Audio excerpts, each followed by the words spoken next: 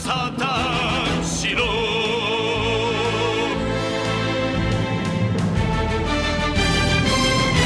Hello, everybody, and welcome to episode 359 of the Saturn Studs podcast. I'm Kurt, joined once again this week by my vaguely Grecian co-hosts, Peter and Jake. Somewhere, yeah. Otherworld, our godly co-hosts. Yeah, Kurt, I'm low key today because it's the I took my already spicy food and added another hot sauce, but the hot sauce was a different flavor, so none of the flavors matched. Edition of the cast. Of all your oddly specific, this clearly just happened to me 10 minutes before we went on air, editions of the podcast, that might be your most oddly specific.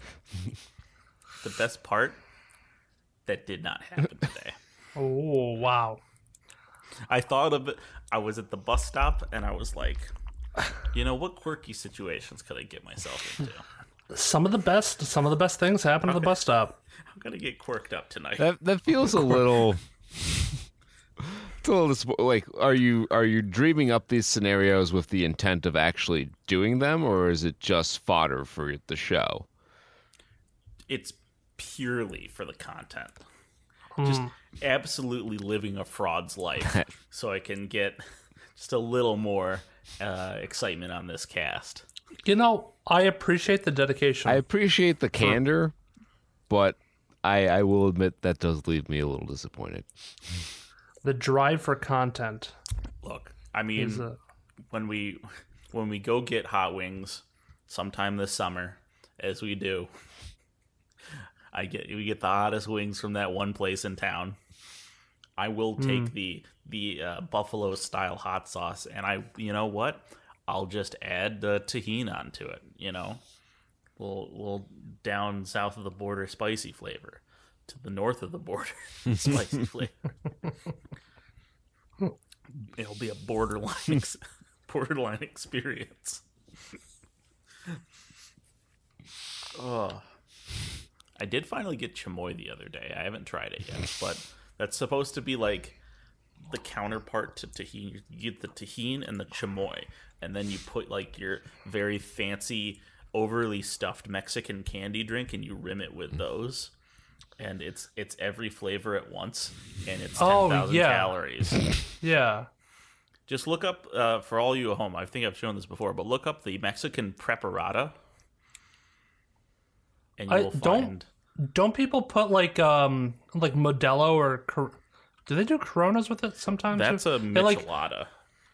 They just take the tip of it, dip it in chamoy, and then sprinkle tahini all over it? Yeah. Yeah, they'll do that. That's crazy. That's just messy. Okay. I don't like messy things. I'm not a fan. I don't want to be at a bar and have to go to the bathroom every time I want to, change things up a little bit. Are you drinking it with your asshole? Sometimes... Are you doing booty bombs off the bar? Sometimes it gets wet and wild and weird. Sometimes I like to finger blast at the bar. Jake's doing... All right. Jake, if it's dark for vodka tampons, yeah, man. Modelo soaked tampons are those shots. If you have to be drunk in a public place, that's a pretty easy way to accomplish the feat. Yeah, let's get fucking weird about it. As always, we are coming at you live from the basement of somebody very special to all of our hearts. And that is Gritty's basement. Is that what his name is? I thought you were going to say we were living under the rock.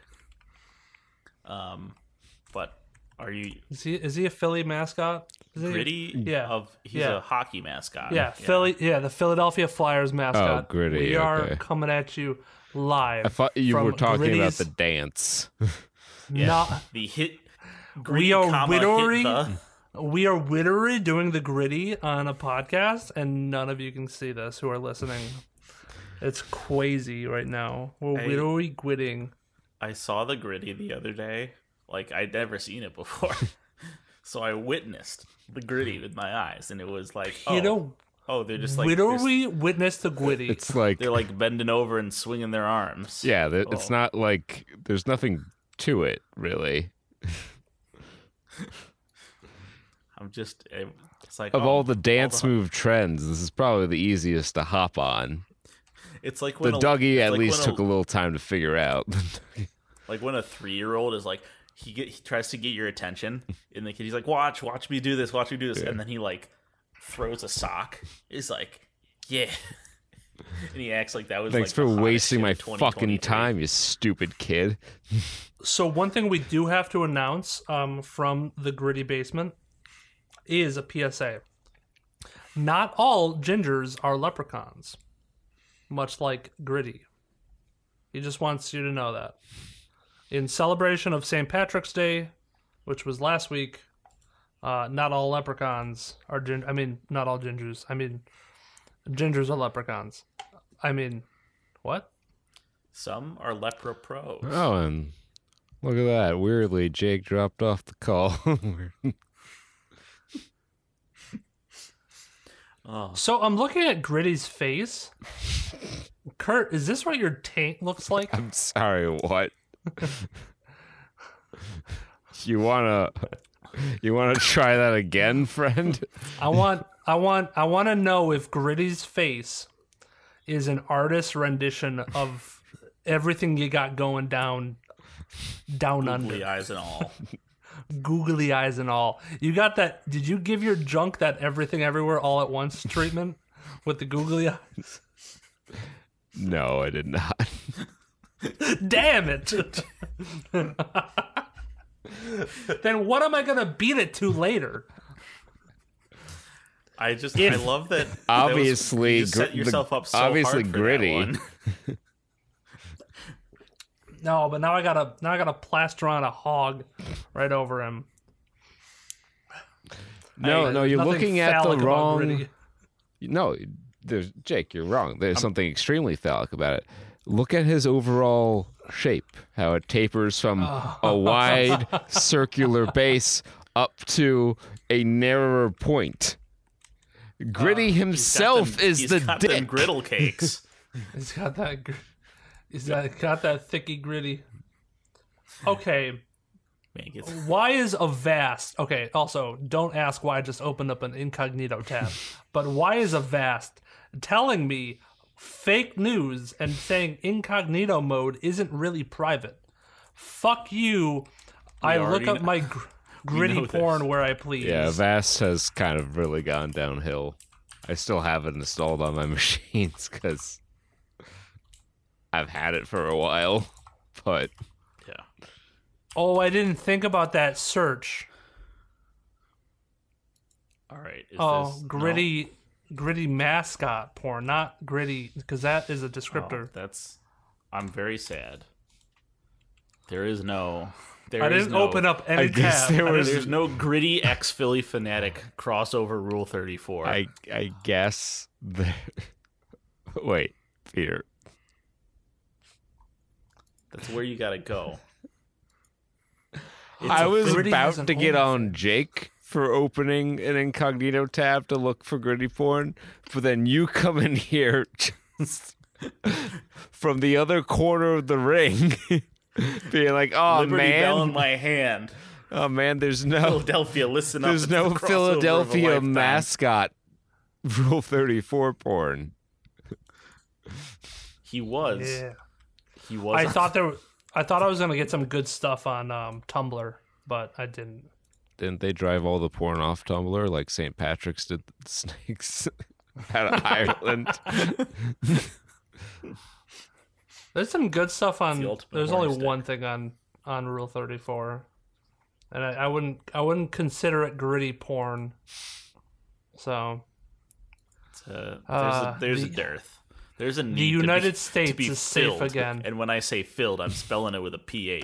There's a market there. There's untapped potential. You heard it here first. Put all your money in Philadelphia mascot Rule 34 porn. Yo. You'll triple your investment within 5 years. Dad, what made the stock market crash? Well, there was a big run on gritty porn, and it just kind of threw everything out. Peter Thiel got some bad advice and did a bank run on gritty porn. He wanted his cheesesteak whiz wit, if you know what I'm saying. JP Morgan found out that all of their nickel reserves were stones. And then upon closer inspection, their gold was just gritty porn. That's it was that's a big, NFTs in a nutshell. That's an up. Yeah, actually, yeah. I don't have any money, but I have this picture of the Philly mascot. What are we doing with our lives? We're talking about shit. trailers because that's what we do we're every serving week. up some trailers on a On platter. Tray Watch. It's my job to introduce that segment, and I'm glad I passed it on to you, Kurt. You're a good inheritor. My apprentice. Peter. It's time for you to become the master. I believe if you go back and count the number of times the segment has been introduced, I have introduced it probably 4 or 5 times more often than you have. They grow up so fast. Okay, before we jump right into trailers like a Blue's Clues painting, I gotta ask this major question: how did we miss this announcement from? Unless we didn't, and I have really bad memory. How do we miss the announcement from Bob Odenkirk that he's remaking The Room? I don't know. Let me see this. Why? Apparently, he's gonna play Tommy Wiseau. I mean, the idea of Bob Odenkirk doing a bad Tommy Wiseau impression is funny to me. So, discussing film reports, Bob Odenkirk says he won't be mocking Tommy Wiseau's performance and script in his remake of The Room. I mean, I kind of want it to be like an honest and straightforward Hold on. Hold on. crack at it. An idea has sparked in my head. Jake, when did that story come out? So that Discussing Films came out March 11th. March 11th. It's currently okay. So Tommy Wiseau is actually very relevant because minutes before Peter and I sat down to do the show, the trailer for Big Shark dropped. Tommy Wiseau's counterpunching at Bob Odenkirk. He's stealing back the headline. Because what a trailer this Big Shark trailer was. First off, it was only a minute fucking long. So he's already right on it there. Second off, half the trailer had nothing to do with the movie. Or nothing to do with the premise, I guess. And in the third most dramatic bit of surprise here, and this actually being a fairly effective trailer, is they seal it with a hook of what's to come. Fish puns, yeah. No, this actually. All right, as much as we want to clown, this does the things that we want for trailers. We complain every week on this show, and we will do it this week too, about how modern trailers, which are meant to be cut up and dispersed in many different featurettes, when they're together, it becomes this a very short synopsis of the movie, of all the important beats. This one does not do that. It sets up the character, and then it sets up the monster. Yeah. And it says things are going to happen. You see enough to wet your whistle. There are a few. There are very quick shots, but if you pause and go the frame by frame, you see some very Sharknado-esque kills there. There's a woman walking her dog, and the shark falls on her. And in a very bad special effect, blood splatter comes out, and I think it eats the dog too. Which, Tommy, that's rule number 1: never kill a house pet.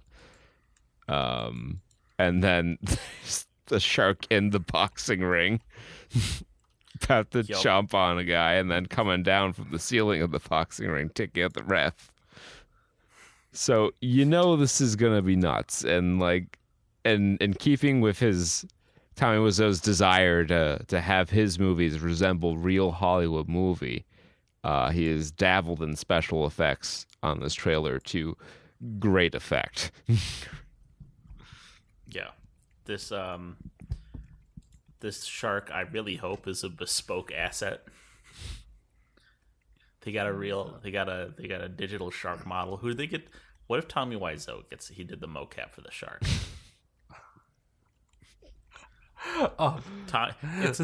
We had Brendan Fraser as the whale. Now we have Tommy Wiseau as the shark. You know what, Peter? I can 1,000% see Tommy Wiseau blowing a stupid amount of money on unnecessary mocap and insisting that he be the one in the suit. That is 1,000,000% believable to me. I'm the apex predator. I get to be the shark. I didn't see this trailer before it started. I'm so happy. Right? You feel more alive after having watched it. The air seems fresher. Food tastes better. Yeah. And is that who I think it is? Is that Mark? Yeah, Greg Sestera's in this. Yeah. Oh my god. They are best fiends. Like they're along for the ride. And we actually talked about this last week, right? We mentioned like directors will have their stable of actors that they know that they like to work with. Or in the case of Tommy Wiseau, the only actors that will agree to work with him. Like the pacing of the trailer is solid. Like it builds up and then there's a bunch of quick action that gets you, and there's the money shot of the shark drifting around the corner, yeah. It's a masterpiece. I love it. I can't wait.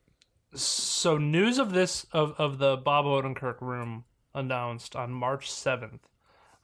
Justin DeClow and Bob Odenkirk retweeted it. I'm very excited. The feature-length The Room remake shot mostly on green screen. Why? In which the Tommy Wiseau role is taken over by Bob Odenkirk, and it's not played as a joke. Oh, so it's like a Kung Pao Enter the Fist style movie where Bob Odenkirk has replaced Tommy Wiseau as Johnny in the movie. I am now intrigued. Yeah, wow. Okay. I'm morbidly curious. Like, so I'm trying to see. I think they got everybody back. I'm wondering if this is everybody they got back. What do you mean they got back? Wait, like everyone's reshot their scenes? I'm more confused now than I was at the beginning of the sentence. Yeah. Like they got the original actors. I mean, it's a big cash shot, so I don't want to go through every individual person, but I think that's Greg Sestero in the front. Yep. Like they might not be recasting everybody. There's not a lot of people to begin with. Yeah, this is just like the one green screen room with them in it. Which, like, I'm trying to remember like the people. The guy with the big blue smiley face on his shirt reminds me of one of the characters. I don't remember who it was, but I'm like, oh, that could be one of the people from the original. Yeah, I don't know. Where's They got Mike Flanagan, Kate Siegel, Lisa. Where's Lisa? I can't like identify Lisa in this shot. I think she's in the second row. I think she's behind Chris R. Yeah. Lisa, you were tearing me apart. Yeah, it's Chris R, and that's, I think, Denny next to him, or is Denny one more over? So, like, maybe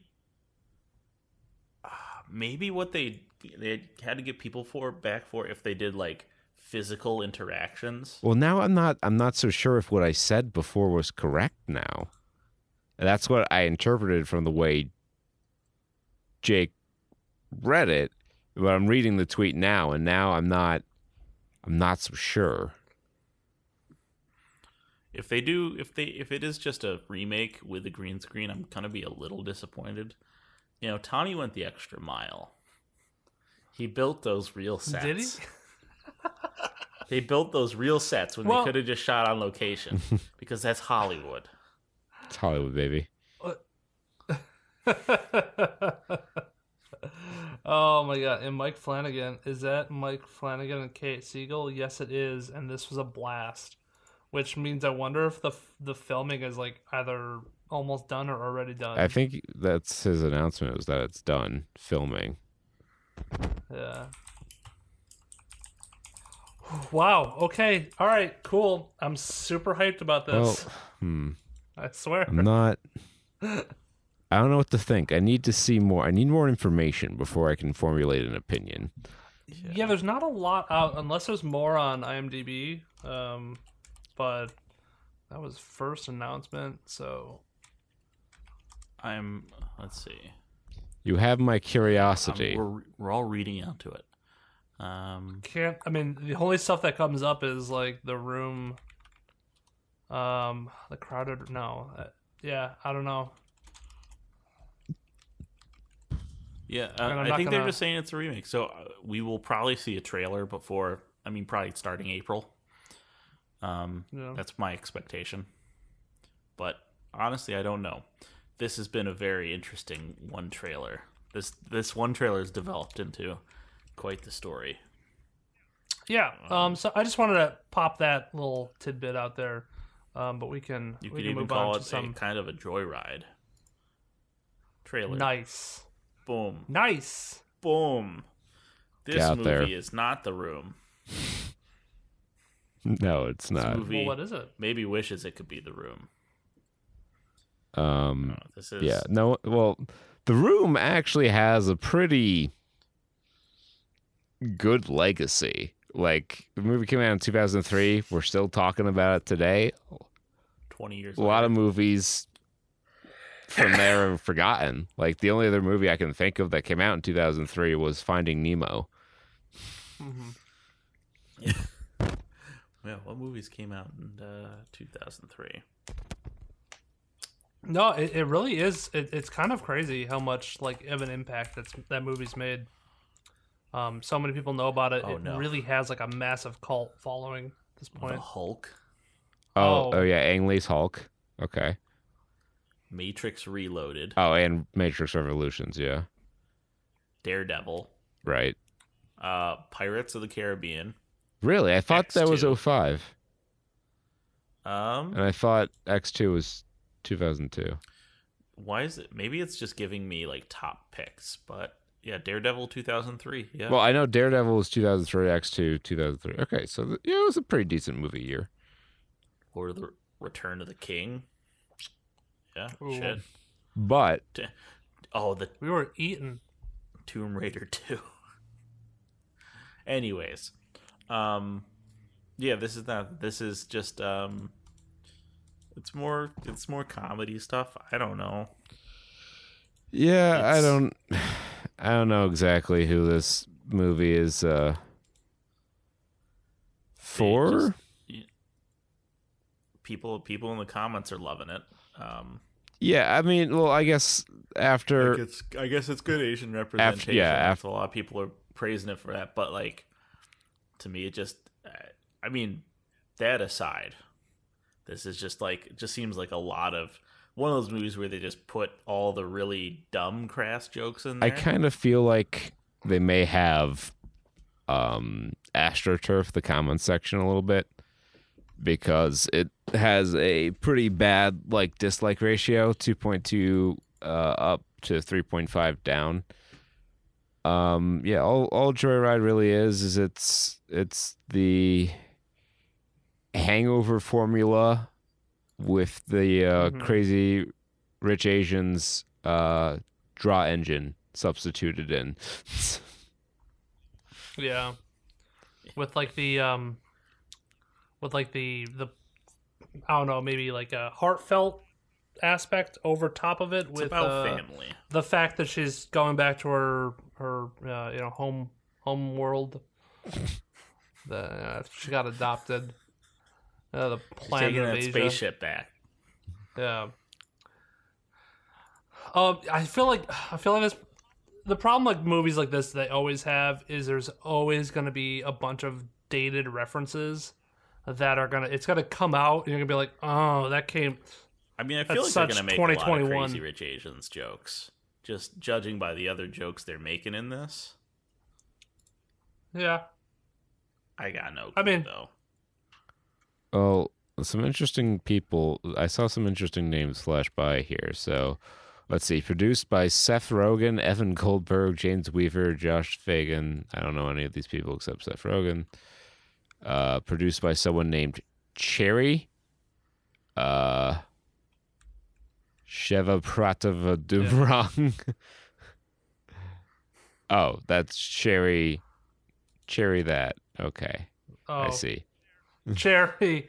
Yeah, no, you haven't heard of Cherry Shavaprava Doomrang? Yeah. No, I've not heard of her before. Directed by Adele Lim. Okay, so Seth Rogen's involved in this. Lionsgate is the distributor. They have a couple movies out here. I think it'll do okay, but yeah, I mean, there's a couple fun sequences in here. Like they have to disguise themselves as the K-pop band. Like honestly, you can make a movie about that. Like that as a premise. Like this group of like guys has to dress up as a K-pop band to sneak something through the country. That's a movie right there. Yeah. And yeah, this is it feels like it's trying to replicate, or it's Lionsgate's way of trying to tap some of the same market that Crazy Rich Asians tapped, while at the same time kind of riding the wave that Everything Everywhere All at Once laid down. So I'm sure it'll probably make a decent return for Lionsgate. I'm gonna say like $75 million range. What was another movie like this that came out? Did Crazy Rich Asians get like the flack that was like, oh, this is like a poke at like Asian stereotypes, even though it's like maybe written and played by Asian people? I don't think so. I think it was pretty lauded for its representation of the cultures. There was one movie that came out, I remember, that it got like the similar praise for having like a mainly Asian cast, and it was a relatively good movie from what I understand, and then it got a lot of flack for being like a bunch of stereotypical like Asian jokes throughout it, that some of the community just got angry about. But kind of makes me think it makes me think of like Bros, right? Yeah. Where, yeah. Like, they were trying to be like, oh, we're different from the other gay stereotype comedies. But maybe that's what I'm thinking about. Yeah, maybe. Not Asian, but gay because, people. Yeah, I can't come up stereotypes. with anything that matches the description that you're Yeah. throwing down. But not to say that it's not maybe- out there, but I just don't know it. Meanwhile, on the other end of the spectrum, we've got Rye Lane, which actually looks pretty cute and funny. But the fucking first comment is like, looks woke, hard pass. I did see that. And I'm like, how?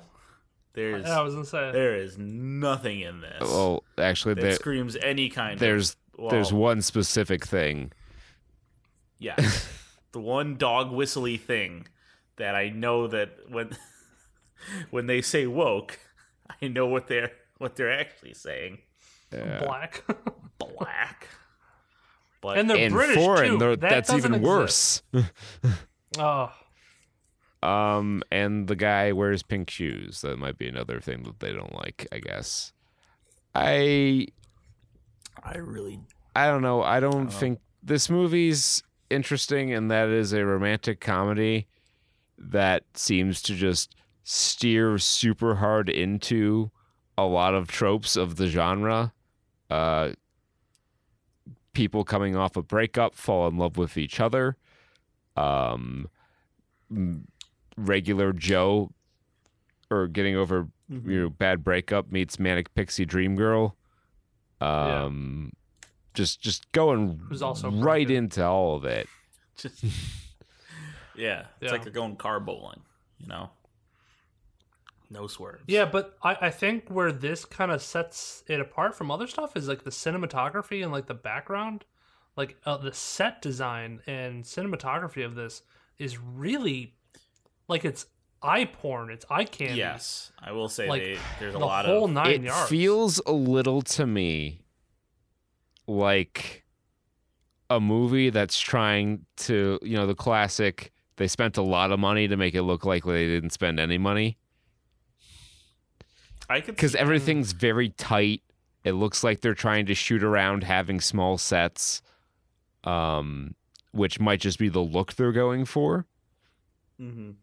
This is, if I'd never seen an indie movie except for like fucking Life Aquatic, I'd be like, yo, this definitely looks like Wes Anderson. Yeah. It's like, not really. It looks like someone who doesn't know what Wes Anderson movies look like to say this looks like Wes Anderson movies. Someone who really likes a lot tight of shot. block colors and locked in shots. Planar metric composition is what that's called. Pushes up glasses. This is not that style. It's just someone who really likes tight shots. It's a Searchlight Pictures release, so it's an indie that they felt had a chance in theaters. I don't know. It's not a movie that I would normally be interested in, and it doesn't do anything interesting enough to make me interested in it.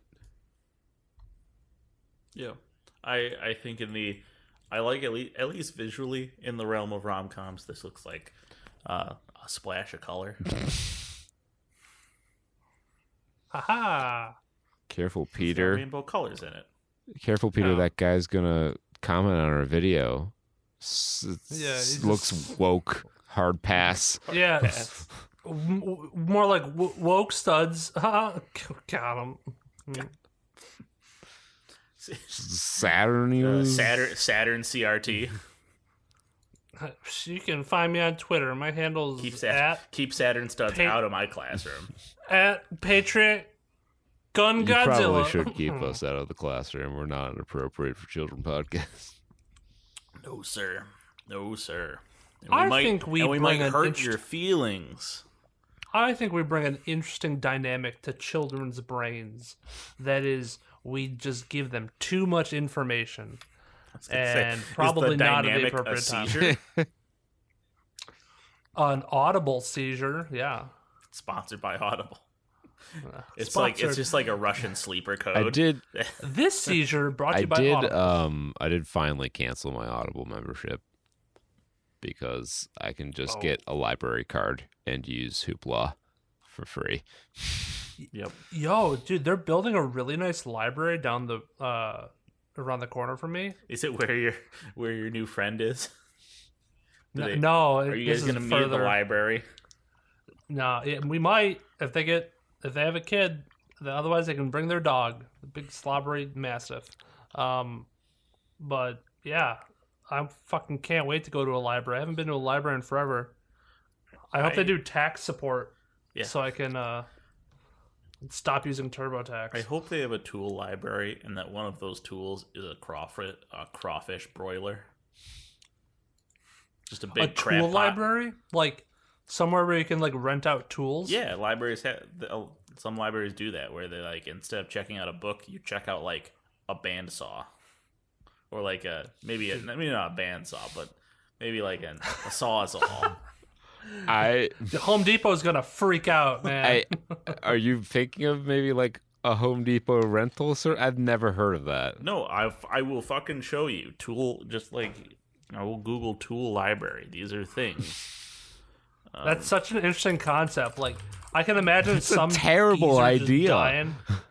I think it's smart. Just somebody like donating their like You're just leftover renting out tools and they just have tools to whomever to use them improperly and damage them. Here. Well, I know in Baltimore, Here's one you can- in the town where I am at. I know in Baltimore you can like rent out a wood shop, but that's like a set place. Okay, Buy but it. this See our is tools. a like different building. It's not you can't also get books at this location. Yes, but some do have both. Some is a joint thing. See, this makes sense though. This sort of stuff, just hand tools, like a rat tail course file, 1/4-inch file. Yeah, I have like one purpose of that usually, like once a year, and I don't want to go to buy one. Exactly. Like I love my chisels, like every other guy, but I don't use it that often. Oh, but a rabbit plane. Sure. Yeah, I there are plenty of times I could use that. I might actually buy one. We could invest in a nice little planer tool. Hardware studs. Books. Oh, the art of craft and stone What fucking skipping. trailer It is, were we it is a talking library. about? We're going to talk about You Hurt My Feelings. Okay. Yeah. Julie Louis Dreyfus makes her triumphant return And- to the silver And the screen. Leighton Bennis B plot from an episode of Seinfeld has gone feature length. Yeah, I mean, the question I ask after watching this trailer is, what is the plot?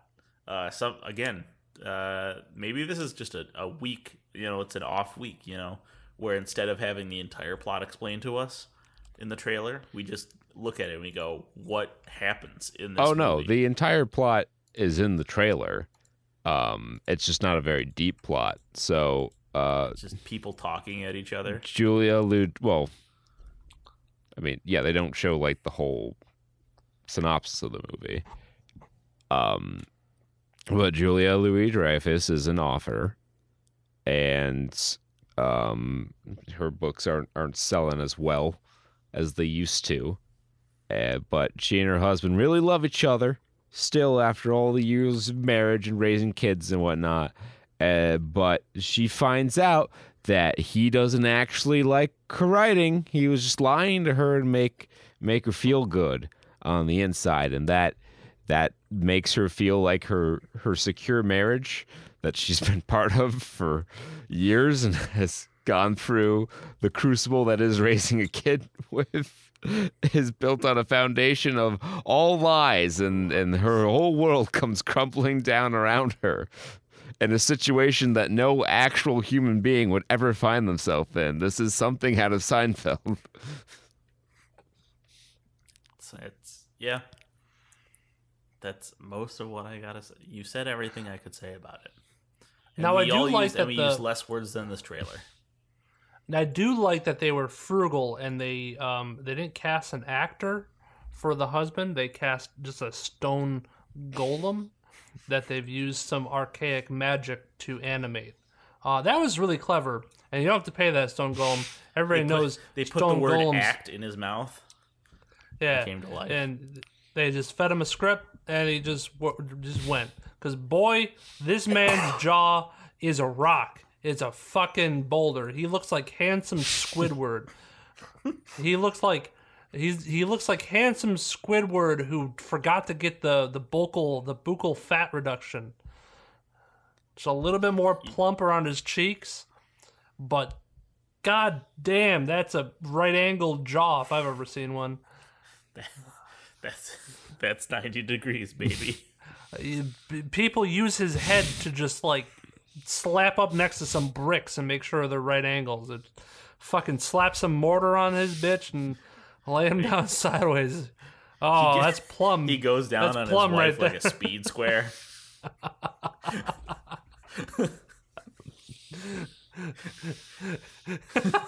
She goes to reach for his head. She gets poked by that point. This does not sound pleasant Gotta be at all for anyone involved.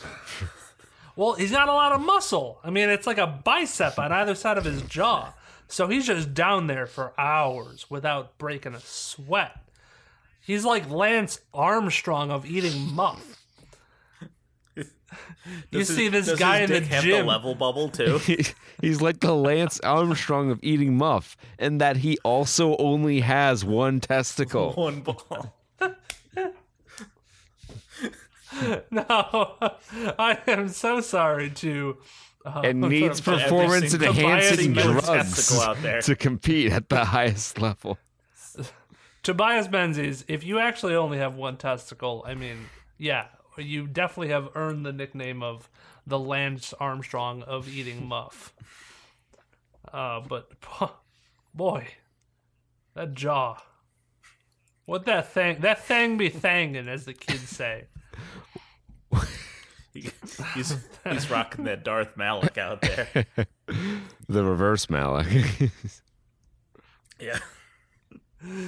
Malik had no jaw. Malik did too much chewing tobacco and had to have his jaw removed. They never really. Are there any shots of him from the back? Are we sure he doesn't have a lever? Because he's a fucking nutcracker, dude. He is a real human nutcracker with a lever attached to his jaw to destroy chestnuts, walnuts, anything with a hard shell.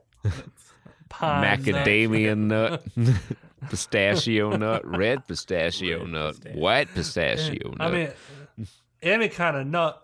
I mean, peanut, but usually you get those already deshelled. Peanut, which isn't technically a nut. Legume. And then finally, most importantly, the biggest one. One Day as a Lion. It's not the biggest trailer this week, but it is the last one we're going to talk about. Is it? Is it? Oh, right. I can't. If it's not in front of my eyes, it doesn't exist. I have the object permanence of a child.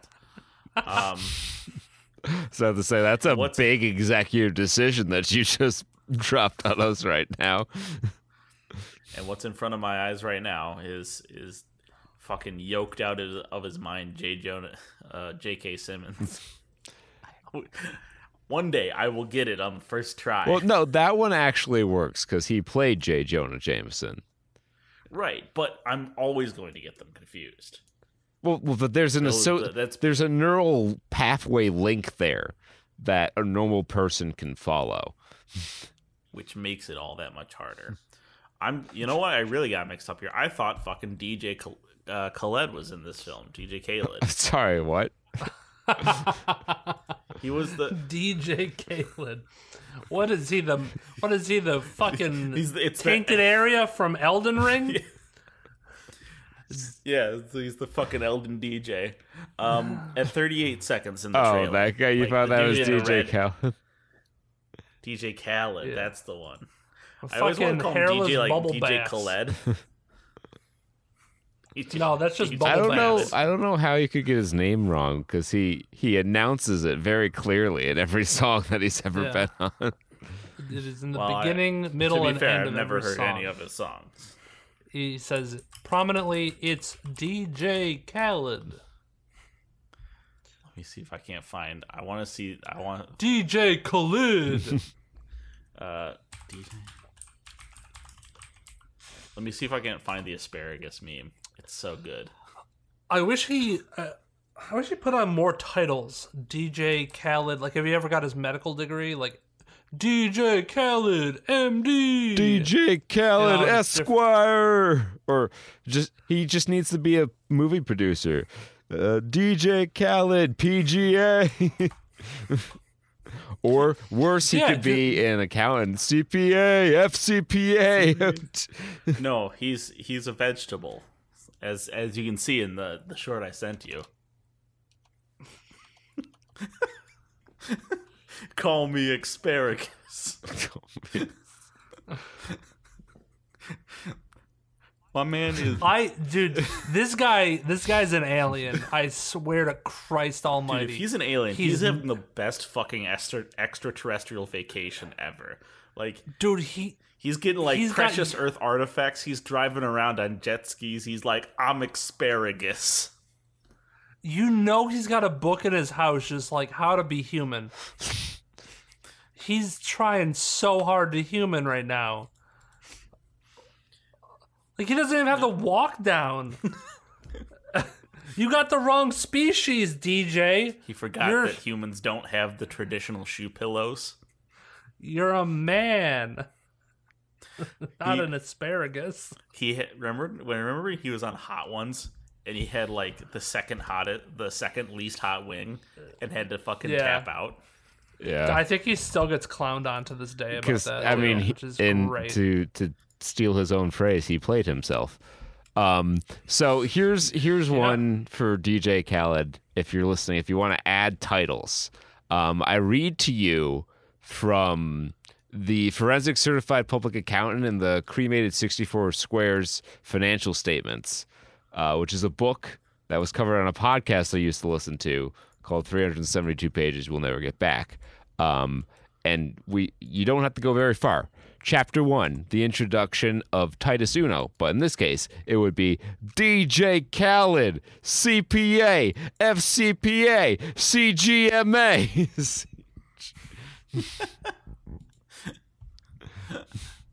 Which is Certified Public Accountant, Forensic Certified Public Accountant, and Chartered Global Management Accountant. And in this book, he announces himself as Titus Uno, Certified Public Accountant, Forensic Certified Public Accountant, and Chartered Global Management Accountant in every paragraph, essentially.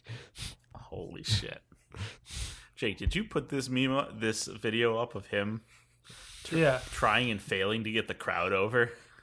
Yeah, I think that was because I just looked up on Twitter. I think this was actually, I think I know where this is from. This is from the YouTuber boxing match. Oh, this is that was put on a few years ago. That fucking failed really hard. I know Jake Paul might have been in it or some of that, and the big controversy was nobody got paid or some shit, and they promoted this thing a lot. And part of it was DJ Khaled was going to be there, and he was going to do this show in the middle of the match or some of that, or in the middle of the matches. Right. And this happened where he just was yelling at 25% filled stands who didn't know his music, did not repeat after. Which, you know what? Good for the crowd. I kind of hate that. I kind of hate going to a concert and then getting peer pressured into singing their song. I'm like, no, well, that's kind of part of the experience of going to the concert. Yeah, but stop.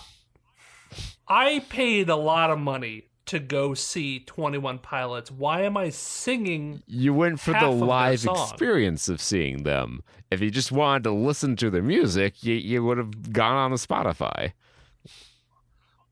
I want the whole shebang. I could sing in my car. I think you're wrong on this one, Jake. I don't know. I don't know. I want to sit down, and also people got to stop standing if they have you seats. Decide. Yeah, Are you ring that team, bell, smash the like button if you're Team Kurt, and ring that bell if you're Team Jake. Fucking angry tweet me on Twitter at JakeET65. Or angry tweet me at Twitter at Bronxinator.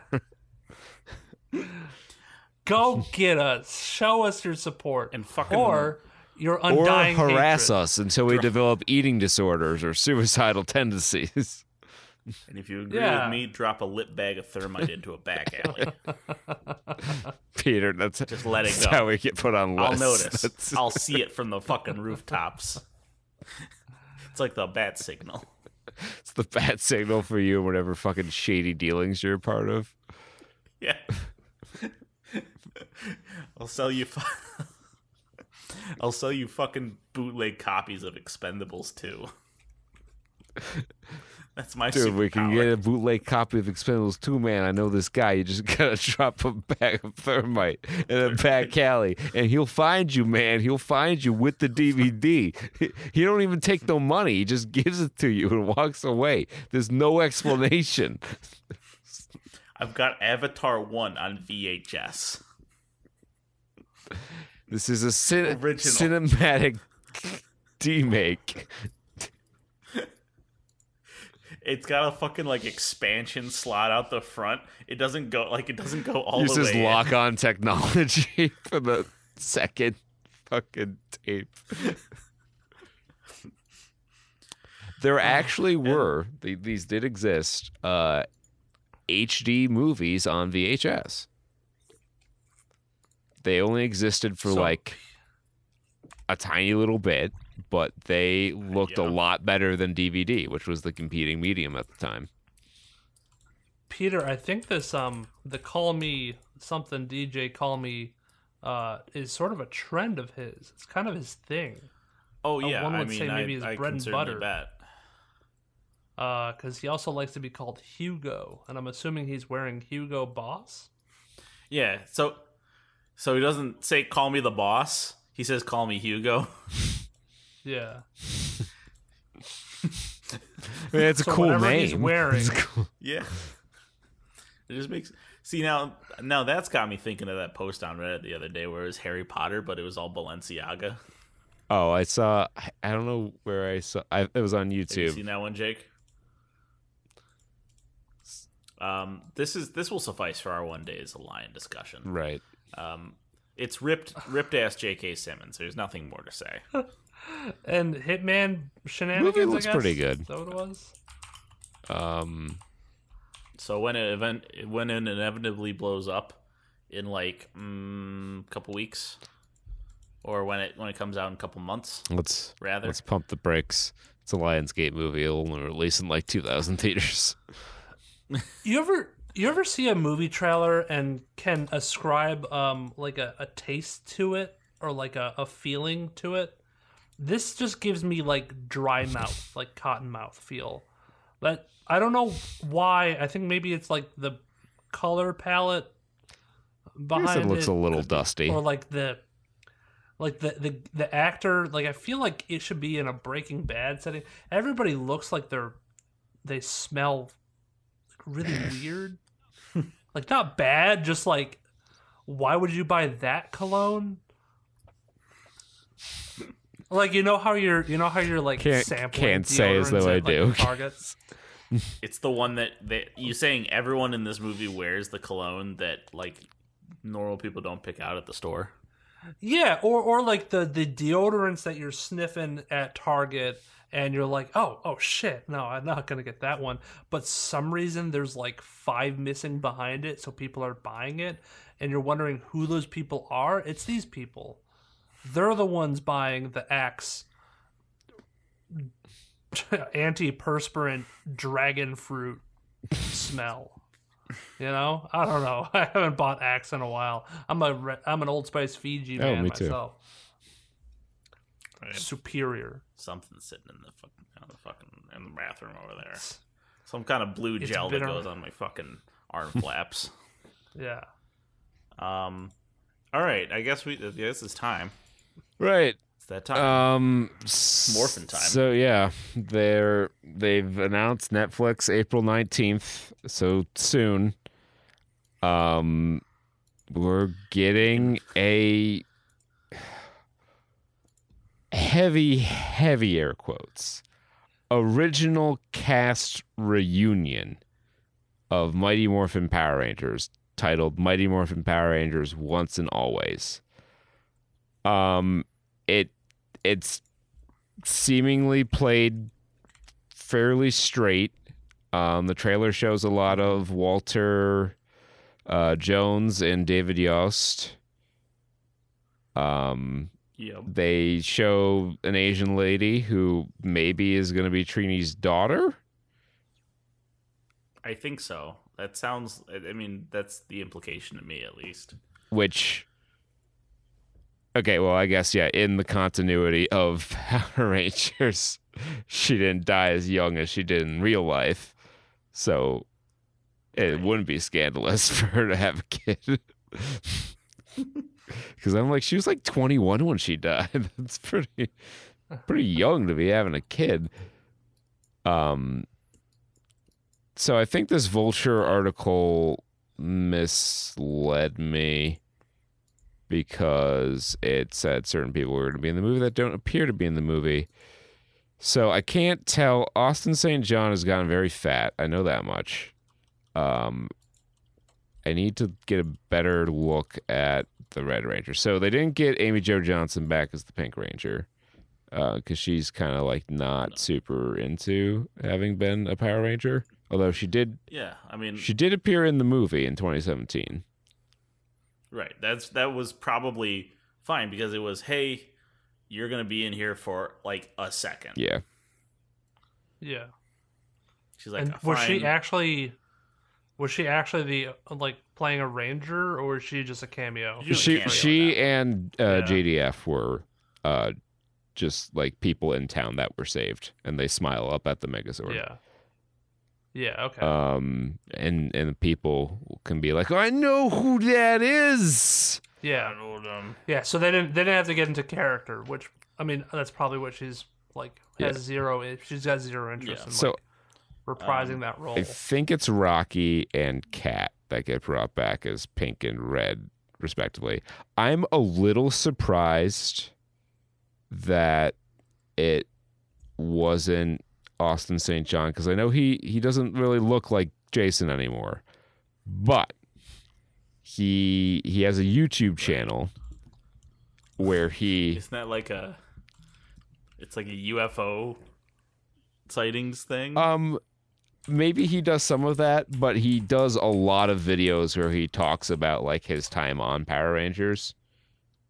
So he's like been milking it for content. So I'm a little surprised that he didn't want to be a part of this, or maybe he did, and for whatever reason, Netflix didn't want him. I was a little surprised to see David Yost back because that was kind of infamous. Very infamously did not have a great time on Power Rangers. Now, if you believe, there's two sides to the story. If you believe most of the rest of the cast, he was quite a bit of a headache. But he was struggling with some mental health stuff, being a young gay man in a time where that was starting to kind of be talked about in the open. Yeah. And if you believe him, his fellow castmates didn't treat him super well, which you kind of hope isn't the case. But I mean, I guess they buried the hatchet, and maybe he had more bad blood with Austin than anyone else. So he was like, I'll do it if we get, these people back. I don't know. But I think the big, the kind of elephant, the dragons are in the room here, is, it's the Green Ranger, Bite, JDF. Yeah. Is not in this, and of course that came as a surprise, a terrible surprise to us. What, 2-3 weeks ago? Oh, it was longer than that. It was a couple months ago, I think, at this point. Okay. But yeah, he was only 49. It feels like it was just really recently. Because it was way too fucking soon. Dude wasn't even 50. Yeah. Are you referencing the elephant in the room because he's not going to be in it, or the fact that they might have recast him? I guess both. Because he is in here. Well, the Green Ranger's in here, which... Not that this matters to anything. I'm going to go on a bit of a rant here. So just strap in. Not that this really matters, but the people who are going to watch this, I think, are the same people who are going to know these things and actually care about them. So, like, first off, the command center, when was that rebuilt? Because at the end of Mighty Morphin Power Rangers, it's destroyed. And they have to move on to a new base of operations. So when did they rebuild that? Why do the power coins still work when that portion of the morphing grid was those were all destroyed? Yeah. Why is Adam? Where's Adam? Why is Walter back and not Adam? If it's Rocky and Kat back, there's mismatches. But the most important one is, why isn't it the White Ranger? That was the evolution. That was the change. Yeah, the green of all the power coins. I suppose. Look, I acknowledge the fact that they do these Power Rangers anniversary episodes fairly regularly, every like 5 years or so, and in more than one, JDF has been back as the Green Ranger.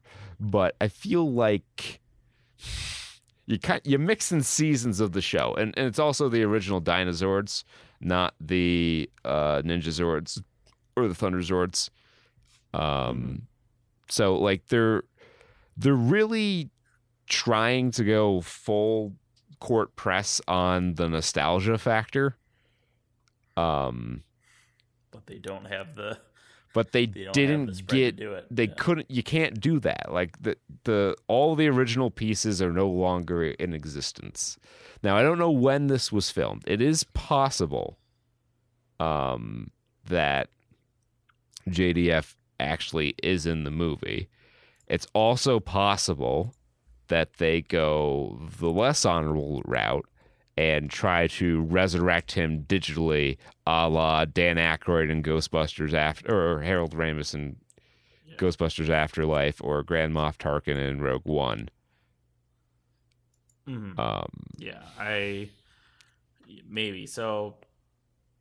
Yes, it's all possible. The tone seems a little more mature, just to talk about some other things here, or at least a little more self-serious. Although the sets and green screen don't look great.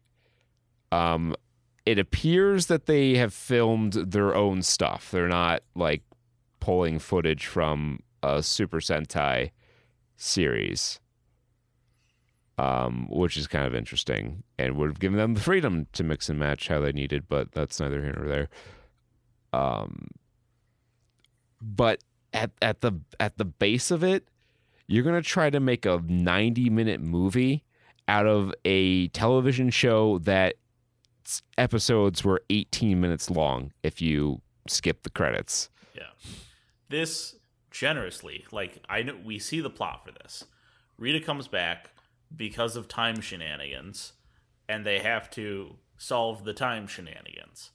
Now, yes, Jake. Wait, did you say it's a movie? Is it not a movie? It's a show. Oh. Okay.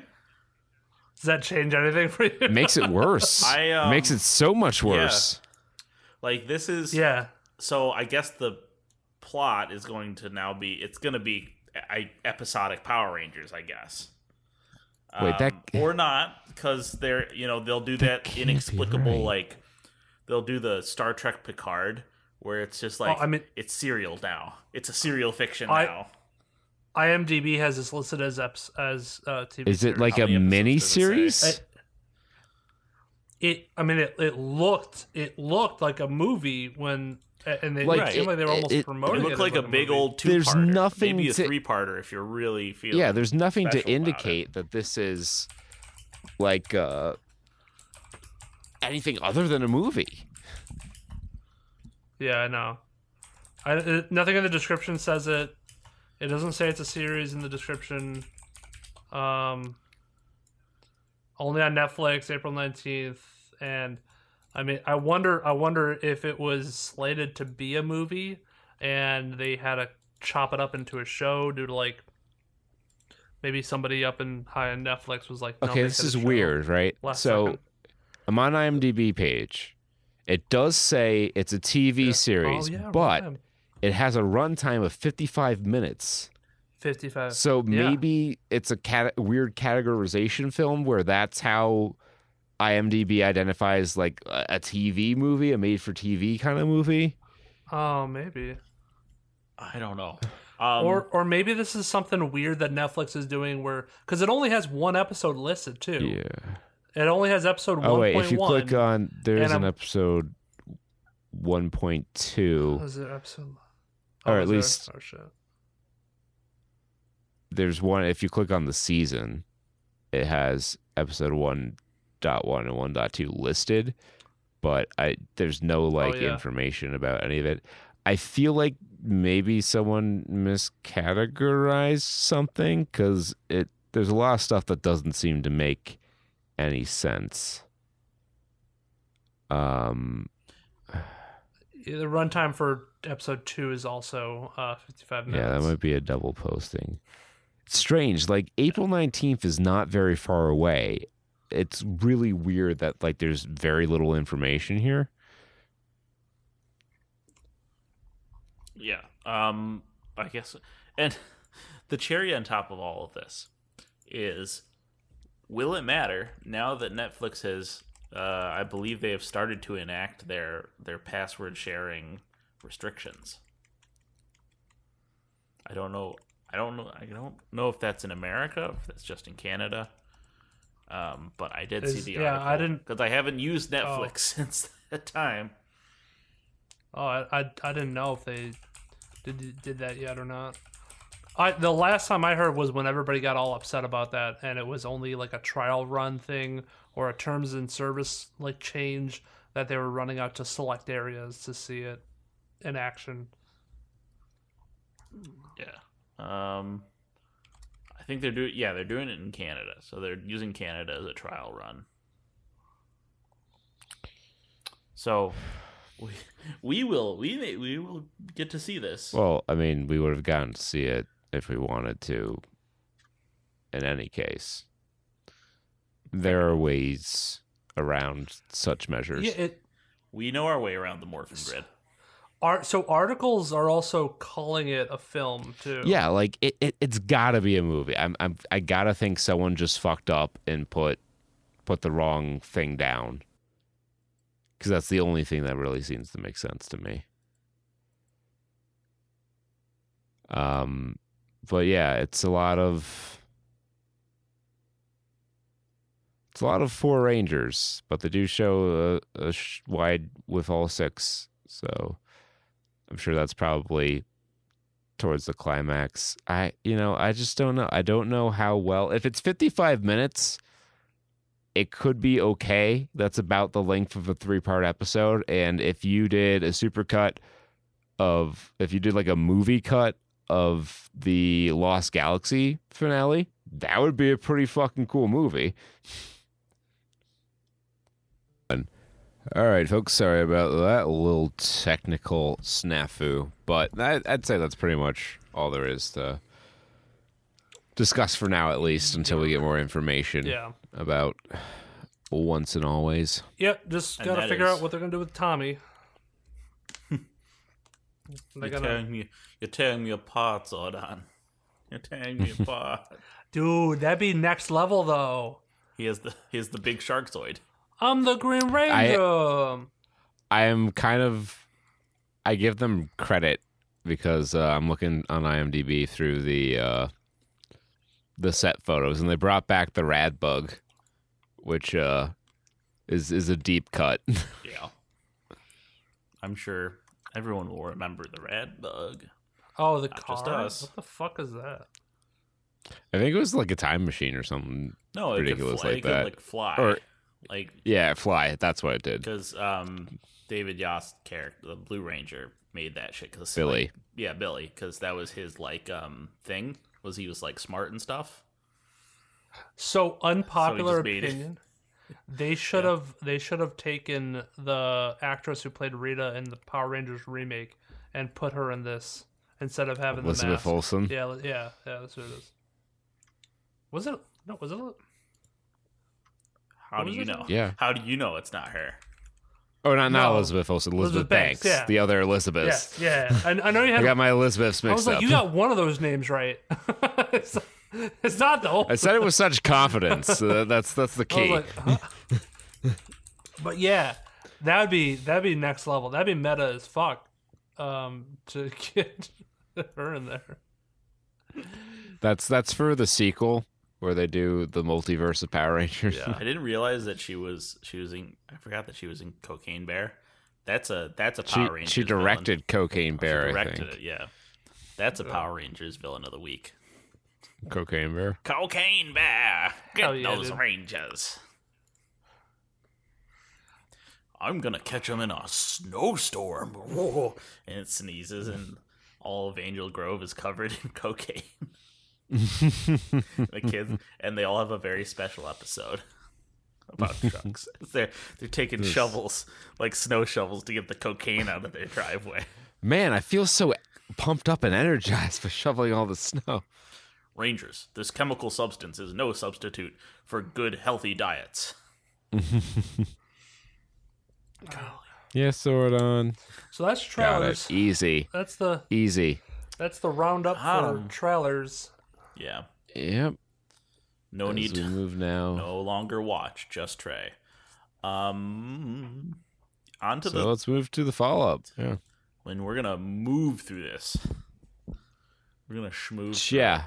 Because we got nothing to say about a lot of these. Actually, we're gonna have a whole segment about the number one movie for weekend 11, covering March 17th through 19th, St. Paddy's Day weekend.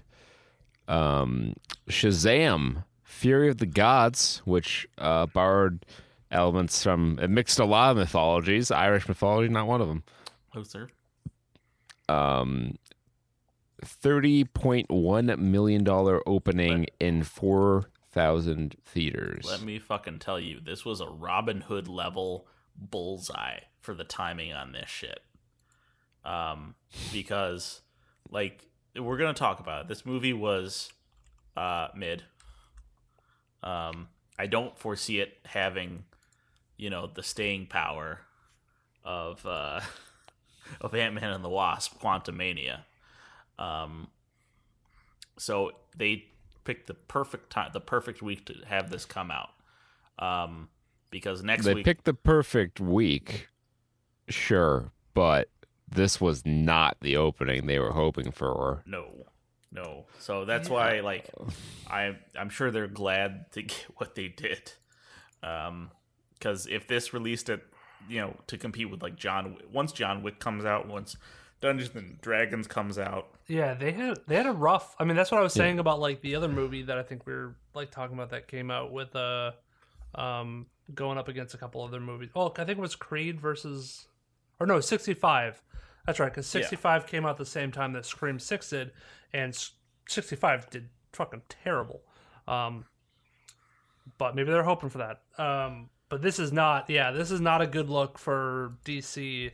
And maybe this is just because it's the last of the pre-gun era, I would say, right? This is all pre-gun. The under the gun era. Well, it's hard to say how much of Flash was James Gunn.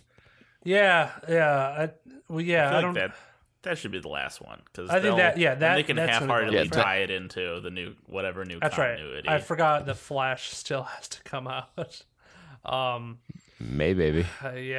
Oh boy. So yeah, 30 million. All 4,000 theaters had it, and it did not do well. 70 million worldwide, even. Maybe it didn't open in China. So. That might be a big reason why it did not open in China. Ant-Man and the Wasp also did not open in China. Was also mid, and granted in 300 more theaters, but its opening weekend just domestic was 106.1. Yeah. Like this is not a great return for a studio that, from all reports, is pretty hard up for money right now. Hold on. Hold the phone.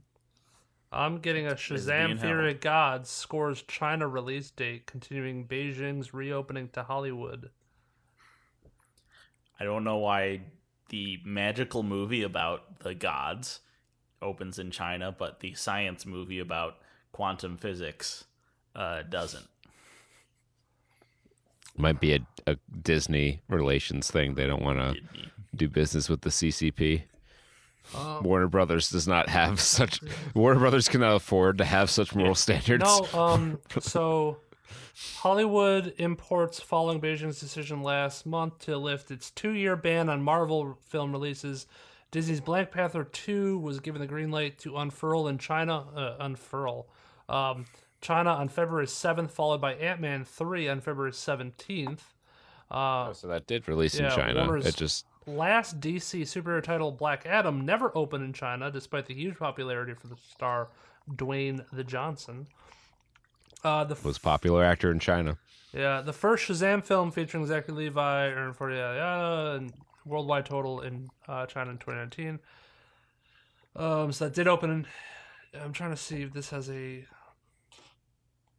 Can you just give me the date? No, because that's the thing you want. That's how these things go. It's how these articles work. Well, while Jake's figuring that out, we'll tell you about Scream 2, which dropped from first to second. It opened in exactly one more theater, which I've never seen before. Yeah, and Scream 6 also didn't do so well.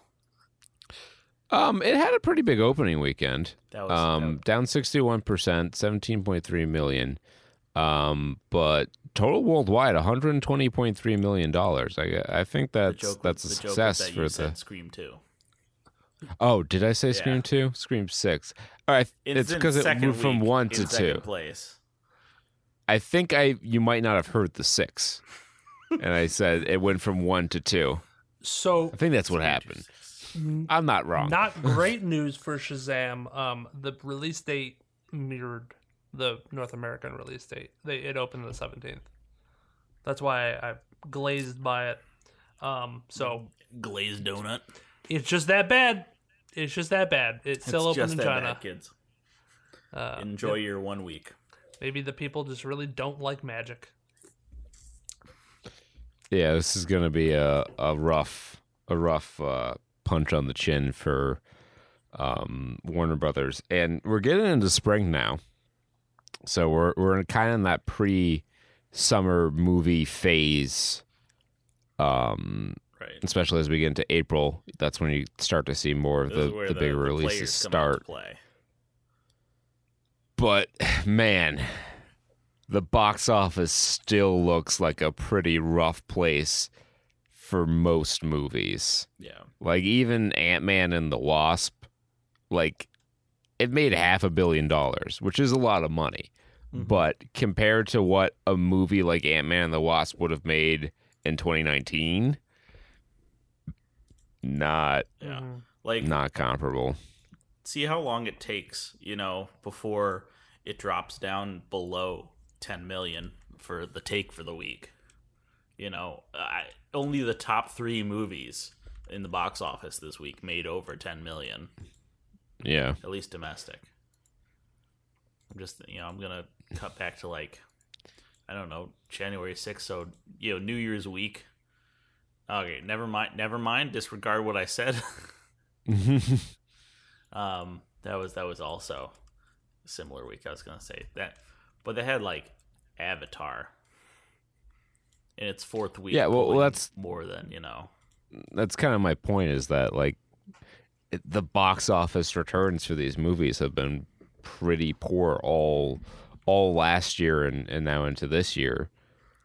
It's kind of been underwhelming. So I'm interested to see what the summer numbers look like, because it's and the other thing, again, we're gonna tear through these, or at least we're gonna try, but there are 2 movies that are releasing out of 10th place, below the top 10 in the box office, and they are I guess it's a limited release, they're doing the rollout, but still, you just see this block of no new movies this week.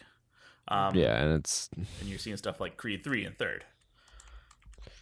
Yep, Creed 3 in 3rd, $15.3 million, bringing its total worldwide gross to $226 million.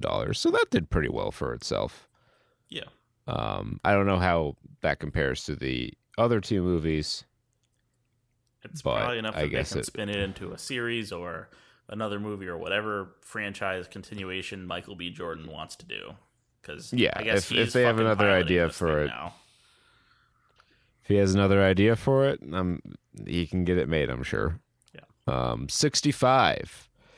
Adam Driver might not be in the same bargaining position. No.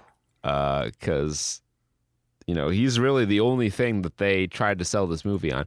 But like to what we were talking about last week, there's been like almost no marketing for this movie. Sony must have had like no faith in it. Yeah, and this is their only like movie in the box office right now. Mm-hmm. I guess they just had to get something out there, and then they're really banking on Across the Spider-Verse to be their tentpole for the year. It's not a bad bet, but yeah, they're really pulling focus from everything else for it. Although I guess did Bullet Train come out this year? Yeah, in January, right? No, was it last year? Bullet Train release date August 5th, so last summer. Okay, I'm bad with time, guys. Sony hasn't had a whole lot this year. I know late last year they put out Devotion, which has Jonathan Majors in it, who's represented twice. 2 of his movies are in the top 5 currently. But that movie made almost no money. Now 65 is not making a lot of money, so Sony's movie division is propped up by Spider-Man, so Disney's never getting those rights back. Yeah. It's Spider-Man and their special effects budget. And the spotlight in which 65 finds itself. 65 is our spotlight film this week, and boy howdy, is it getting a little lambasted out there. It's got a 5.7 out of 10 on IMDb, a 34% on Rotten Tomatoes, and a 40% on Metacritic. With the critic, sorry. I clicked on the Rotten Tomatoes link for 65, and I got a 404 error. If that's not an allegory for this film. Powerful. I don't know what an allegory is. Yep, 404 not found. They don't have a page for 65. 65 doesn't exist. Oh Jesus. But it actually does exist, and we found real people who have not only seen it. Well, maybe they haven't seen it. That happens sometimes. Yeah. But theoretically, these people have seen it and have felt strongly about it enough. Had enough passion for it in their hearts and their loins to submit a user review on IMDb. And my first review comes from it's just like a block of 20-something L's. Or maybe their eyes, which I don't even know how you would make that noise. 20 eyes. 20 eyes. 20 eyes. Really, really enjoyed it. 10 out of 10. Better than the last 2 Jurassic movies. Shots fired. Dinosaurs. The creatures who used to live in this world before. Random capitalizations just peppered throughout. It's like camel case. Every word is capitalized. He's using the title capitalization rules. The creatures who used to live in the world before, probably they actually were better than us, parentheses, humans, LMAO. Okay, let's see what this movie delivers, exclamation mark, 2 periods. So let's say the expectations I had was low, as it isn't a blockbuster movie, and I must say, it did really exceed that low expectations.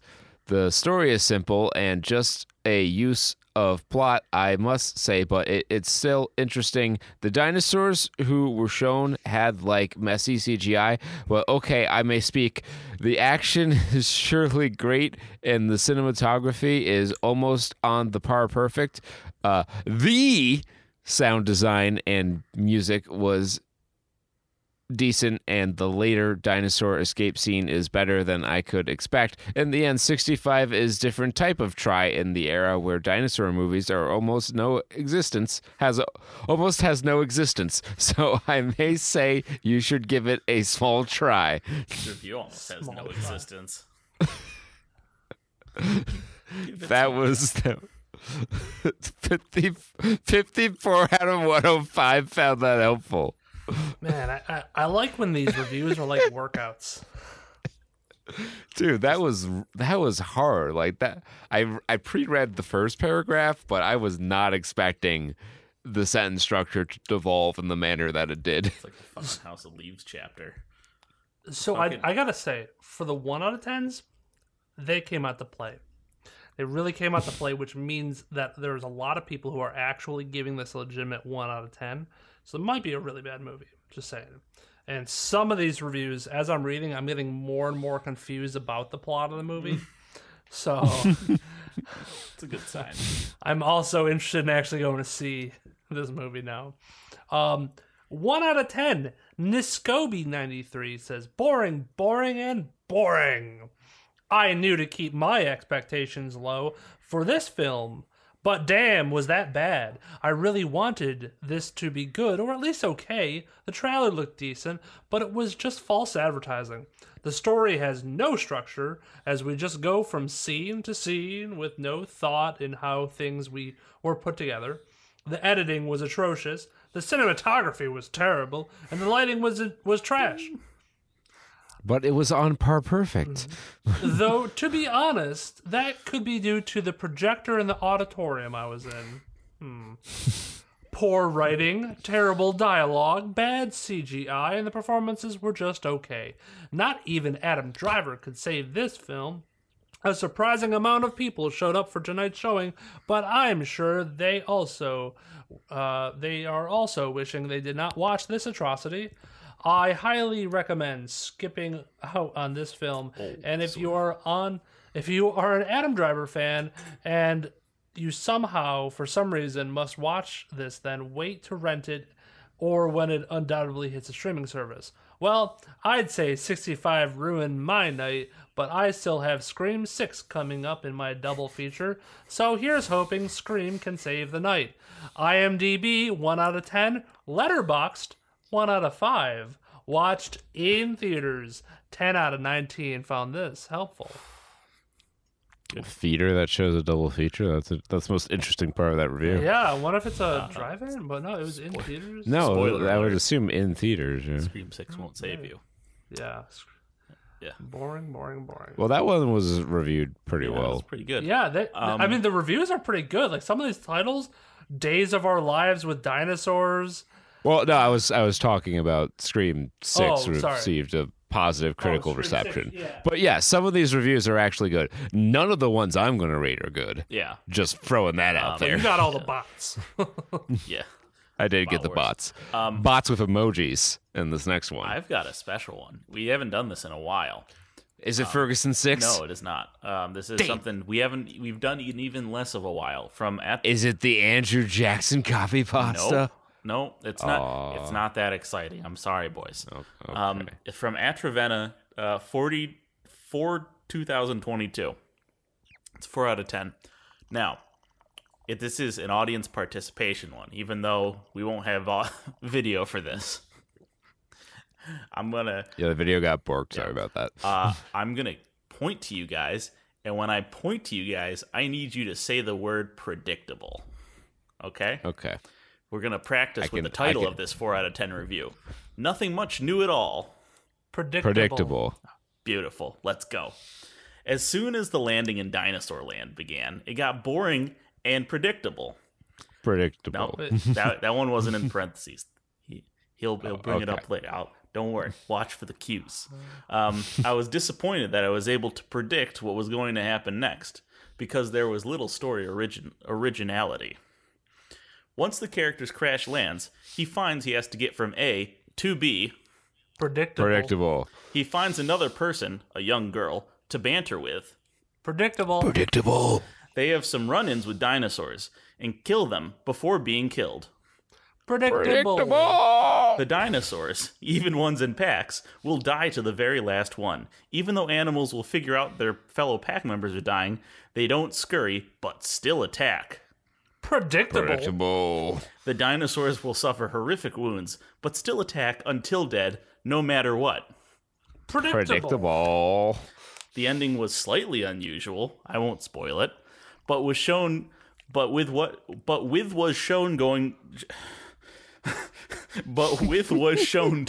to happen half hour before the movie finished. Predictable. The movie really did not offer much at all that isn't already in the Jurassic movie. You might as well watch reruns of them. At least they have some better storyline. I gave this movie a 4 out of 10, but I'm thinking I might be a bit generous by risking being too harsh. 0 out of 1 found that helpful. Thank you. Thank you for joining in. And that, my friends, is the most predictable part of all. Predictable.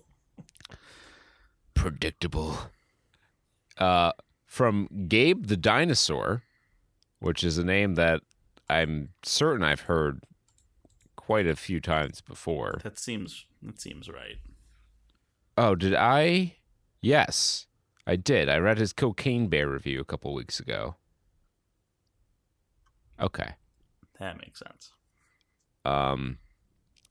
Best dinosaur movie ever made. Warning, spoilers.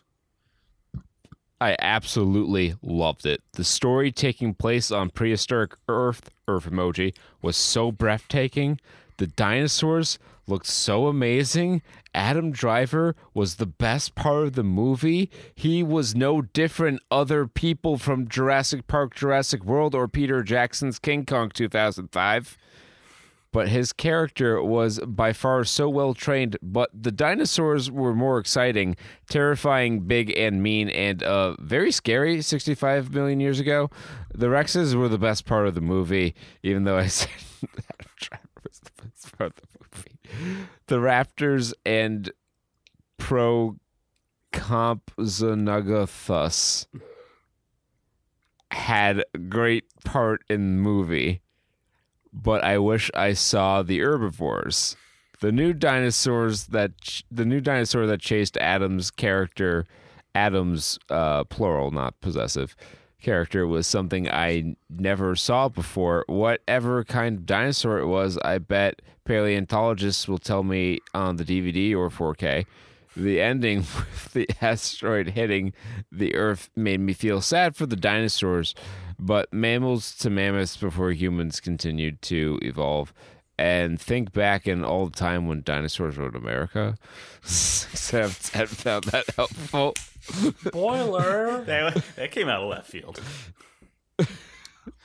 And dinosaurs ruled America. It's literally like it's its own paragraph. There's one line at the bottom. And think back in all to a time when dinosaurs ruled America. Question mark? Love it. I love it. 1 out of 10. My job's to entertain you. I could have picked a dozen really well thought, well written 1 out of 10s from professional editors and Jake. professional. I'm forever professional glad you curate these for us. So Grammatically correct. I'm gonna give you one that I think fits our normal 1 out of 10 criteria. Pitch Black meets After Earth meets a good dino. David Spoor, warning, spoilers. What a lame copycat story. Whoever wrote this should never write again. That's kind of meta. Because whoever wrote this should never write again. This movie copied Pitch Black with a ship going through an asteroid field. But everyone dies except 2 people who speak a different language and have to do a travelogue over Dino Earth before the meteor that ends the Dino Age. Don't waste your money. If someone pays you to go see it, don't waste your time. Visually, it's very nice. CGI of the dinos, bugs, landscape, and meteor are all stunning. That's about the only redeeming part. I guess it's a good father-daughter if you're good with the daughter dying and you get a new one because her mom and dad are now dead. But technically, they don't really communicate since They speak a different language, and the translator is broken on the working ship. ... This is a stupid movie. 5 out of 17 found that helpful. I found it really helpful because it was a kind of a journey. I kind of realized he's like, is this really a 1 out of 10? On a journey here. He's like, the CGI is actually not that bad, and it's kind of a nice story, but like, the translator was broken on the ship. This stupid movie. Before I do my review, I now realize after reading these reviews that I don't know if Capcom what their relationship with Sony is, but this should have been the movie adaptation of Cadillacs and Dinosaurs. That's my feeling. I don't think their relationship's acrimonious. Well, actually, I think it's pretty good now. I think Sony pretty much owns Capcom now. Okay. Yeah. Well, that would help. What I'm saying is we need a Cadillacs and Dinosaurs movie. I feel like the environment is right for this, to bring that to the big screen. But nevertheless, we'll finish up with our last 5 out of 10 review from Felix is a Jerk. 5 out of 10, and this title I think really summarizes the everything that people feel about this movie. 5 out of 10. What should have been Adam Driver's Turok is actually Adam Driver's After Earth. It seriously felt like there is an hour of this movie cut out. I mean, I'm glad it's only 93 minutes, but things move so fast that it feels inorganic. We spend so little time with Adam Driver before he's zooming off into space, and we are somehow expected to care. The fact this came from the team that wrote the Quiet Place movies makes this hurt even more. Those movies take their time, and we grow to deeply empathize with the family. In 65, the first 3 minutes set up the whole movie. I don't want to beat this movie up too much. It's basically what I expected from the trailer. Adam Driver is a good grunter, and this movie has lots of grunting. I wish he was on the planet alone, and this could have taken a more Castaway vibe. But what we got is what we got. It's cheesy, it's goofy, it's thin, it's slow season at the movies. What should have been Adam Driver's Turok is actually Adam Driver's After Earth. 6 out of 12. Found that helpful. Wah, wah, wah. That's 65. Yeah, he's the best grunter, eh? This movie. You put some respect on that grunt. I'm putting that one in the codex. Ant-Man and the Wasp, Quantumania finds itself grunting into 5th. $4.2 million, down 40.9%. It's week 5. We're at the push week. Yeah, this is the Optimists. I want to say foreclosure, but that's not forecast. Looking. Do I have my? Let me see if I can pull up Disney Plus on my TV in the basement to see if it's on there yet. Yeah. While he's doing that, yeah. So it's in 5th. 5 weeks, so it's going down at the correct pace. In 6th, right behind it, Cocaine Bear, with the this week it made 59 or 5.5. No, wait, where was it? 3.9 million. Round up to 4 million. For a total of. Worldwide total of 76.6 million. So that's cool. Good for that movie. Behind it, staying in 7th, Jesus Revolution, with 3.48 million for a total of. It all revolves around Jesus. Worldwide and no international box office. I wonder why. For a worldwide total of 46.7 million. Right after that, Champions, hanging out in the back half. 9 more theaters. Some whatever moved out to make room for that one. It's got it in here. So 3.1 million this week for a worldwide total of 13 million. nice little sum there for a little movie. Okay. And then a not so little movie in 9th place. It's closing in. Avatar: Way of Water. It did pass $2.3 billion this week. Yep. Big time, 14 weeks in. And hot on its tails, as it has been for the whole box office, closing out our top 10, is Puss in Boots: The Last Wish. Still making a little bit. Which is crazy because it's available for free on Peacock. Yeah, and I actually watched that. What do you think? Yeah. Right? Fucking really good movie. Really, really good movie. Kind of slaps. It kind of does slap. I'll give it a watch eventually. Dude, these kids' movies have no right to just kind of like be throwing out these mature ass themes and like have good ass writing and like likable characters. Like even the villain was like enjoyable to watch. Big Jack Horner is a fucking treat. I 100% expected like but even both of them, even if you count like the wolf villain, like fucking awesome showdowns all the time, awesome. And I knew nothing about Puss in Boots going into this shit. I didn't see the first one, I don't think, so I don't know who the fuck Kitty Softpaws is. Yeah. And I wanted them to like get married and have little kittens, dude. Have weird little dog baby. Kind of cried. So like cat dog. Maybe shed a little tear. Yeah. So go watch it. Enjoy John Mulaney's comedic stylings as the worst human being possible. He's so good. He's really good. Side note. So that closes up the follow up with a shout out to in 11th, Everything Everywhere All at Once. Somehow, I guess this was continuously in some theaters for the whole year. This marks 52 weeks of the movie with its 1 year in theaters. Congratulations! It's currently, I think it's riding like the resurgence or like the re-release. Yeah, it's in a bunch more theaters because they typically do this for the award winners. They release them back in the theaters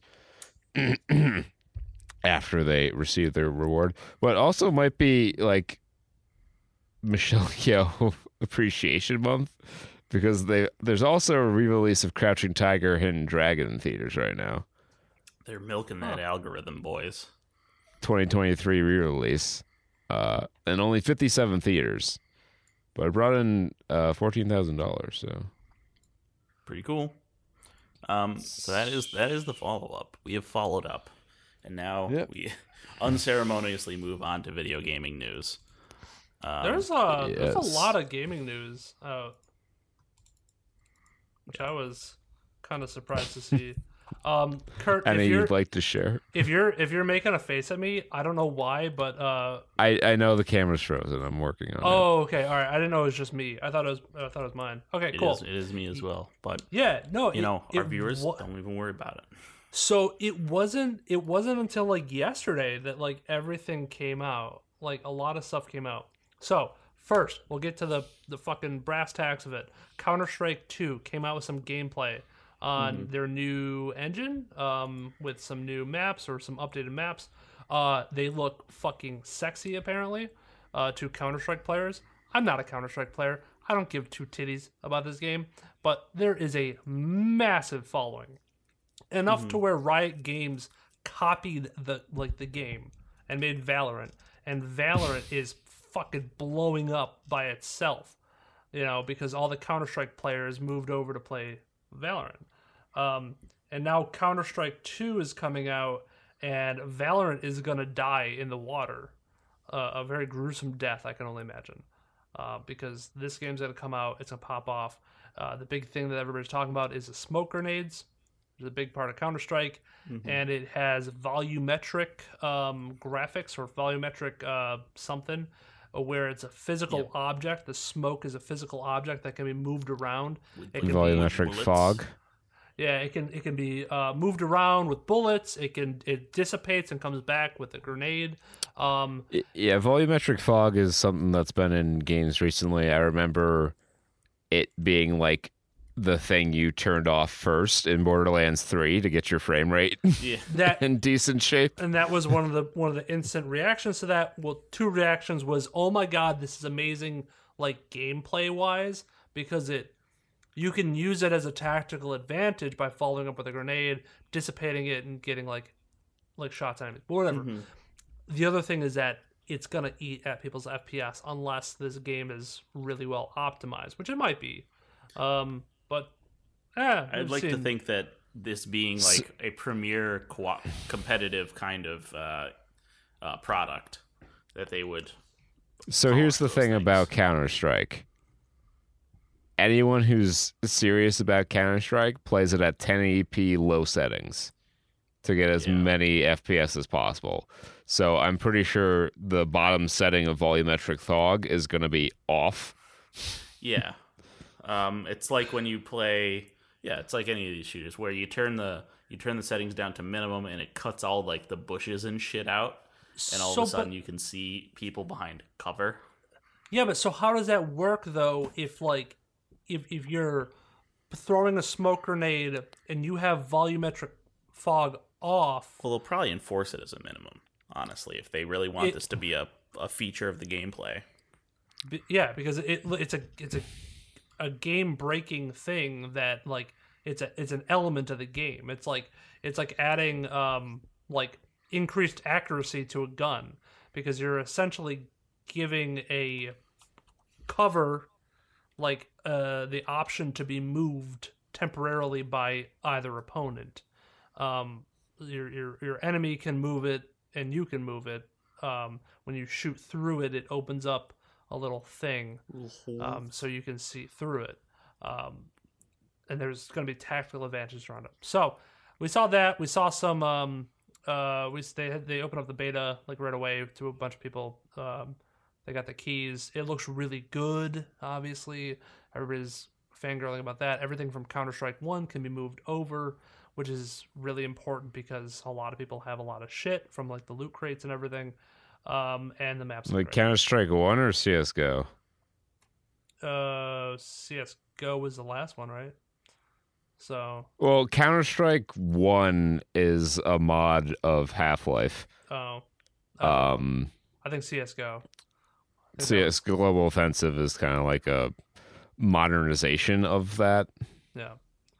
So everything can be moved over, I think. All your loot crate knives that you get and custom all your skins that you Yeah. paid into scam loot boxes for. So the other thing, kind of on the basis of like having a kind of demo thing that opened up, was Fortnite's Creator 2.0, which I started seeing on TikTok and was very confused about what the fuck this was, because it looked really good.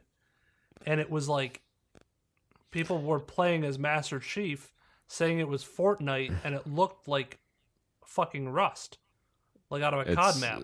So, it's almost as if Fortnite isn't a terrible game. It's just meme done because kids play it. Well, that, I mean, I'm not the biggest fan of like the mechanics of like the actual battle royale. And yeah, the building is oftentimes like stated to be one of the killer things for the game, and it's annoying when you shoot somebody and they turn into a house. And it got to the point where the community complained so much that they actually made a no building game mode, and then I think that became more popular than the actual building game mode. Yeah, probably if enough people. So, well, Fortnite's kind of weird because it was originally not at all what it's become. Oh, like it's been kind of retrofitted. Kind of deal. Something, yeah, I think so. I think it was like a tower defense kind of. It was a tower defense where you build your fort, like fort and defend from zombies. In the and night. Creator 2.0 is a return to form in a certain way, where it's like a Forge but on fucking steroids. And it is, I mean, they did Forge but better than Halo and Microsoft ever did. You can make your own map. People have already made like the maps, the locations of episode 1 of Attack on Titan, and they made all the building from scratch. People made Rust from Call of Duty. And when I'm saying these maps and all these different game modes, you can actually choose your own game mode. I was gonna say, are they also played like battle royales? Or... If you want it to be domination, you can be domination. If you want it to be capture the flag, you can have it be capture the flag in this customized selection. And the graphics look really, really good. All the environment is like interactive, just like how Fortnite is normally. So you can, if you want to break down that house, you can break down that house, but it's a little bit more realistic. And this is all on the Unreal Engine 5.2, I believe. Yeah, I saw that, like a trailer for that recently. Unreal 5.2 is big. Like, yeah. Unreal 5.1 had some really game-changing shit in it, and I haven't read like the patch notes for 5.2, but if they're already on to the next version, that means they've squashed some of the bugs, they've added some more features, and I think if you're giving... I've seen what Unreal 5 can do, like the kind of worlds it creates. If you're giving even a watered-down version of that tool set to the general public, you're going to see some pretty cool shit. Yeah, so it is it's pretty amazing what people are doing with it, and I mean, hats off to Fortnite. There's a reason why it's been around for so long, and I think a part of the reason is its adaptivity, and the constant changing nature of it. It's keeping it fresh. People are enjoying it, and it's not... I wouldn't say it's as predatory as other games. It's like just on the cusp of like being like predatory, wink wink, but like, hey, some people aren't going to care. And shit, yeah, it just looks really, really good. I recommend everybody going out and checking out some of that gameplay and different it just seems like it's a big like presentation of like what it can do on like really good computers. I have no idea how this is going to affect performance if this is something where you have to have the top line computer for, and it might be, and if that's the case, then okay, then we're like 5 years away from it to becoming like feasible. You'll probably need a little bit more than like the minimum requirements for Fortnite as it stands now, but my understanding is that they did a graphics update, an engine update to base game, and that kind of raised performance requirements. So maybe it's similar to that. I don't know. I don't think you'll need like a top of the line PC. I think if you have like a fairly recent mid-tier graphics card and up, you should be okay. I don't know how CPU driven Unreal Engine 5 is. Touching back on Counter-Strike for a quick second, I went back and I dug into it. Counter-Strike 2 is actually the fourth Counter-Strike game that's been officially released by Valve. You had the original Counter-Strike released in 2000 as Half-Life Counter-Strike, which is the official release of the mod, commonly known as Counter-Strike 1.6. Then in 2004, you had the Valve and Turtle Rock, who will go on to make Left 4 Dead with Valve, co-developed game Counter-Strike Source, which was just a source port of the original Counter-Strike. And then CSGO, and now Counter-Strike 2. I see. Okay. Quite the history. I know all the CS nerds already, they fucking knew all of this, but it's new to me. It's new to me. I just find it funny when it's like the fourth game, but they're calling it Counter-Strike 2. Yeah. It's that makes all sense. I could see the argument of it being Counter-Strike 3, because if you want to say Counter-Strike Source isn't a sequel, I'll buy that. But CSGO is definitely a sequel, and then this is the sequel to that. It's like how Resident Evil 8 is like the 12th game in the series. Yeah. Yeah, because like Code Veronica adds And Nemesis. adds a game in there. And Nemesis. Yeah. Well, isn't Nemesis? Maybe that's 3. But I know Nemesis is the subtitle for Resident Evil 3, I think. But there are a bunch of other games. Yeah, I'm sure. No doubt about that. No doubt. Just like there's no doubt that the next Playground is a console. From the beautiful and regal legacy of the Ouya, comes the next tiny box with a controller that has all its games packed right in it. They just announced that they have a motion wand as their controller. Tell us about this device. Yeah, so it's a little square box with a camera on it and maybe a souped up Raspberry Pi going around in there. It's got probably some solid. It's got a motion capture camera for your Kinect style games, and a little wand for your Wii style games. And all of the games that it's advertising are all ones that the company has developed for their own console. Interesting. And the Peppa Pig tie-in.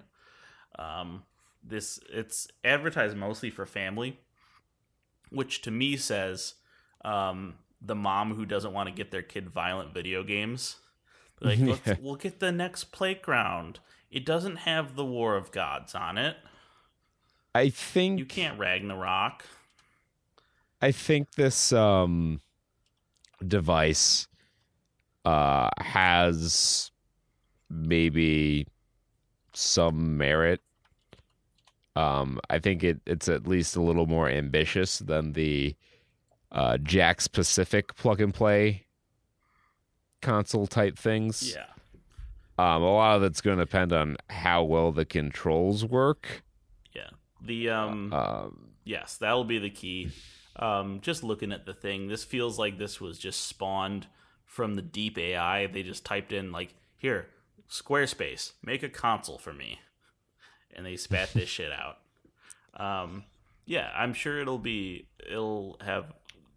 Well, I don't know. I really don't know how good the games it has will be. So I'm going down to the box here. So this is. I know you kind of said it half jokingly, but this really is basically the same fucking scam that the Ouya was running. Yeah, where it's all the games. These games already exist. This is just a box running Android with a camera built into it. So it's a Next AI powered motion engine ARM Cortex processor, which doesn't make any fucking sense. That's just marketing. ARM is a standard instruction set for mobile CPUs. Yeah. Cortex, I think there's a brand there. So I don't know if it's their own custom designed SoC or not, but that's interesting. A series. Now it says A series processor Android OS. It does have HDMI 2.1 though, which is a feature that some modern graphics cards don't have. That'll be that's the blast processing. Because I'm sure the next Playground's really going to need all that 2.1 bandwidth. It's really going to push that 4K 120 FPS HDR signal. I'm watching the gameplay of the games they included, and some of them are just iToy games. It does feel like, I don't know if it's going to be more Kinect or more iToy, because it feels a lot more iToy. I think this might actually be a scam. Yeah. It's I feel if I put my information and give my money to this Kickstarter campaign, because this is only available for pre-order right now, and they don't tell you how much it costs. They'll tell you in June. They'll tell you what day they'll pre-order it in June. Only if you sign up now, you'll access the launch day deal and save 25%. So you can join the wait list to get the pre-order date. They're going to announce the date you can pre-order it in June. Maybe they'll announce the price then, or maybe they'll announce the price when it's available for pre-order. Ooh, okay. Yeah, they're playing all the angles here. So it comes with 30 whole games, which I guess is a pretty sizable library just on a number. for launch. But Playground will also be launching with the subscription we call Active Pass. It gives you unlimited access to all the games and a movement tracker that helps keep your whole crew active. Great. If I just Google Next Software, all right, I do get a result. Next Soft Systems. So I guess they're part of a larger technology conglomerate. They're a software development company located in India, USA. Okay. Okay, so I guess they have headquarters in both India and the U.S. because here's some of the services that Next Corporate offers. Offshore development. Want to scale up your business and boost your revenue? Hire experienced professionals from the in-house team of Next SoftSys, a leading software outsourcing company. Software outsourcing, big data development, QA and testing services, cloud and DevOps, application development, Internet of Things, mobility solutions. So they build like software suites for companies, and they judging from the staff photo here, they are most certainly located in India. Yes. And I'm looking at some of the games that they have listed here as their launch library are mobile games already developed by Nex that they port. Yeah, I think that's kind of like why this is such an Ouya level like sleaze. Like these games already exist. They're just making a box with, I guess, hardware to play them optimally. Or to like at least give you the full featured experience. Yeah. For however much that's worth. My recommendation, I promise you, just go get a big console for your family. Get a mainstream console. I promise you, it won't bite. You can get family-friendly games for it. They also have motion peripherals, and I'm sure that they're gonna work better than this. 1,000%. Like even in the glamour shots, the controller looks super fucking cheap and jank. Yeah. So I forgot about my one extra piece of gaming news, and I just got reminded, and I'm like on pins and needles. Okay. All right. This is not a scam, guys. You can open this website. Don't worry. So it is tax season. And there was a game that was posted to Steam called Tax Heaven 3000. Produced by a small, and you might get it right away, a small company from Mischief Gaming Studios. And Mischief is known for their viral drops, their viral marketing gimmicks. This is a dating simulator designed to help you do taxes. Now, I have to preface it with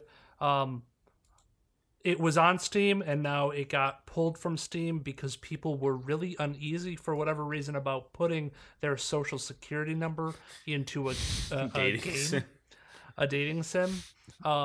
And that was my first thought too.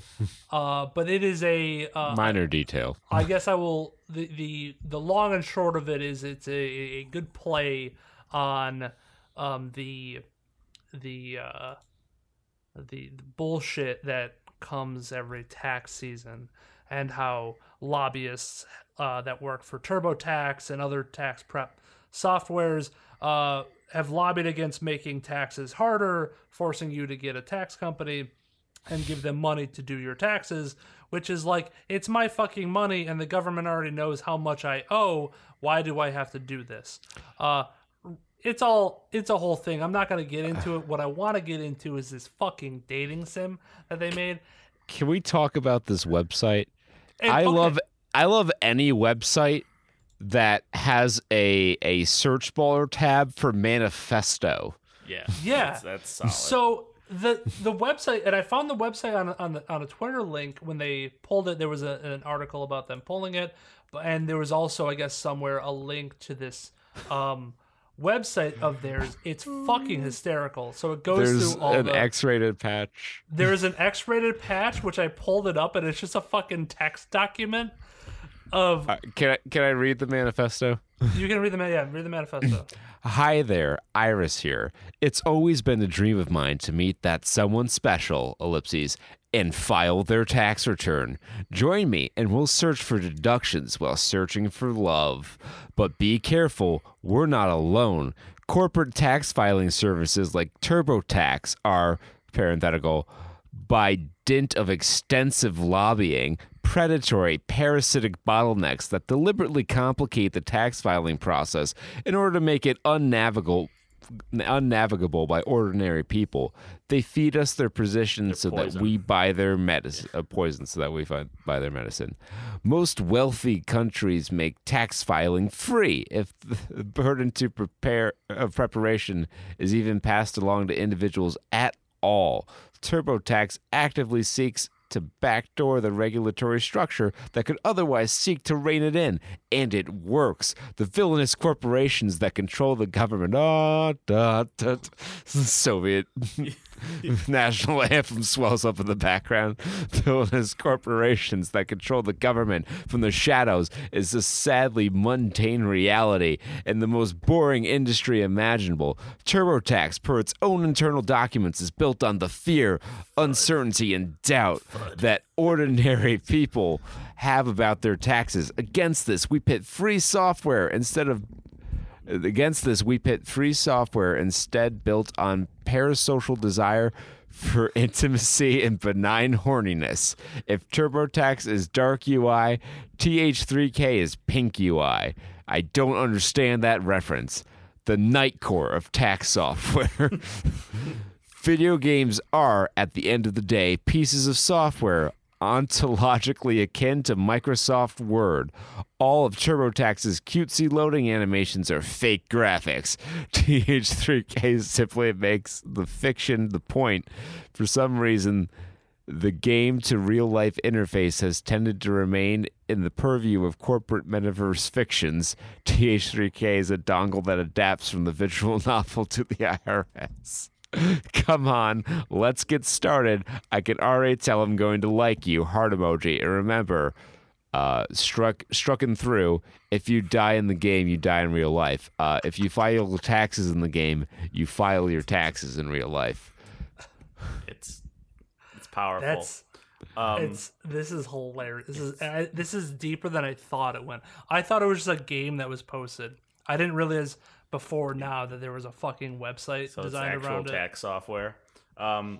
Note, there's the collector's edition, which comes with the limited edition body pillow. 1. Yes. And coming 2, soon. Coming soon. Yep. I do have to note this. This reminds me of my TurboTax story. One of the more predatory features they had this year was the race mode.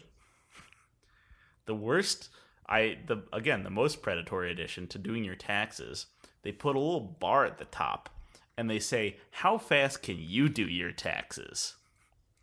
Don't think about it. Don't go over it carefully with details. Go through it as fast as possible. What will he give you? Like a little achievement thing. Yeah, I saw that. I don't know what the fuck that is. And TurboTax, as much as I use them, I get a discount them. That's why I fucking use them.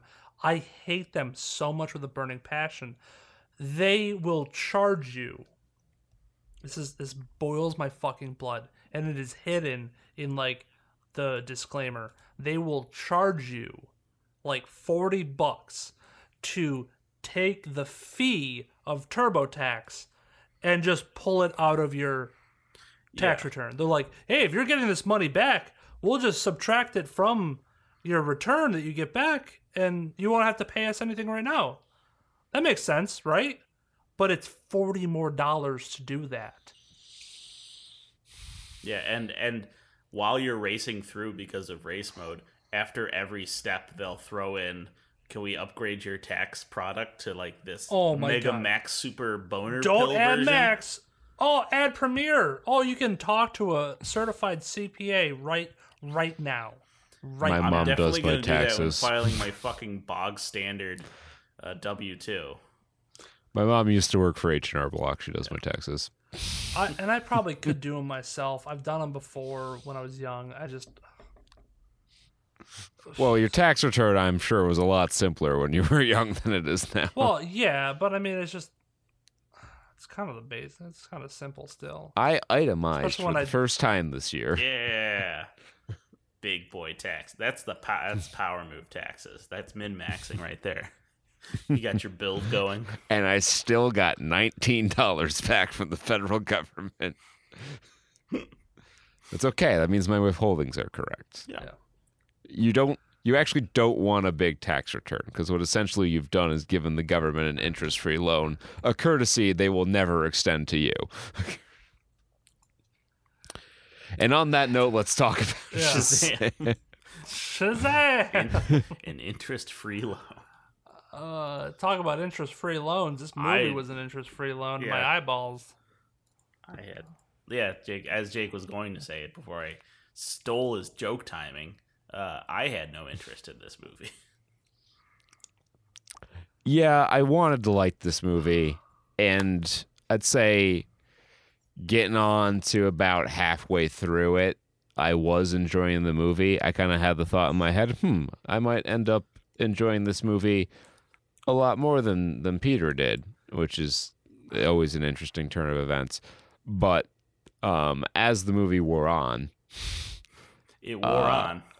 Some of the strong elements that I enjoyed in the beginning of the movie kind of took a back seat, and the pacing got really wild in the third act, and they kind of jumped the shark a little bit, I think. Like, Shazam kind of established itself as being a lot less self-serious and kind of silly, but I think they went a little too far in a few places.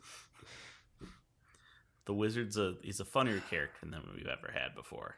If we can get him Wizard, yeah, like the completely different character that the Wizard is in this movie is kind of jarring. No. And the Jar Jar joke. I don't know who the equivalent of Jar Jar in this movie is. But yeah, no, the Wizard definitely different kind of vibe. Yes.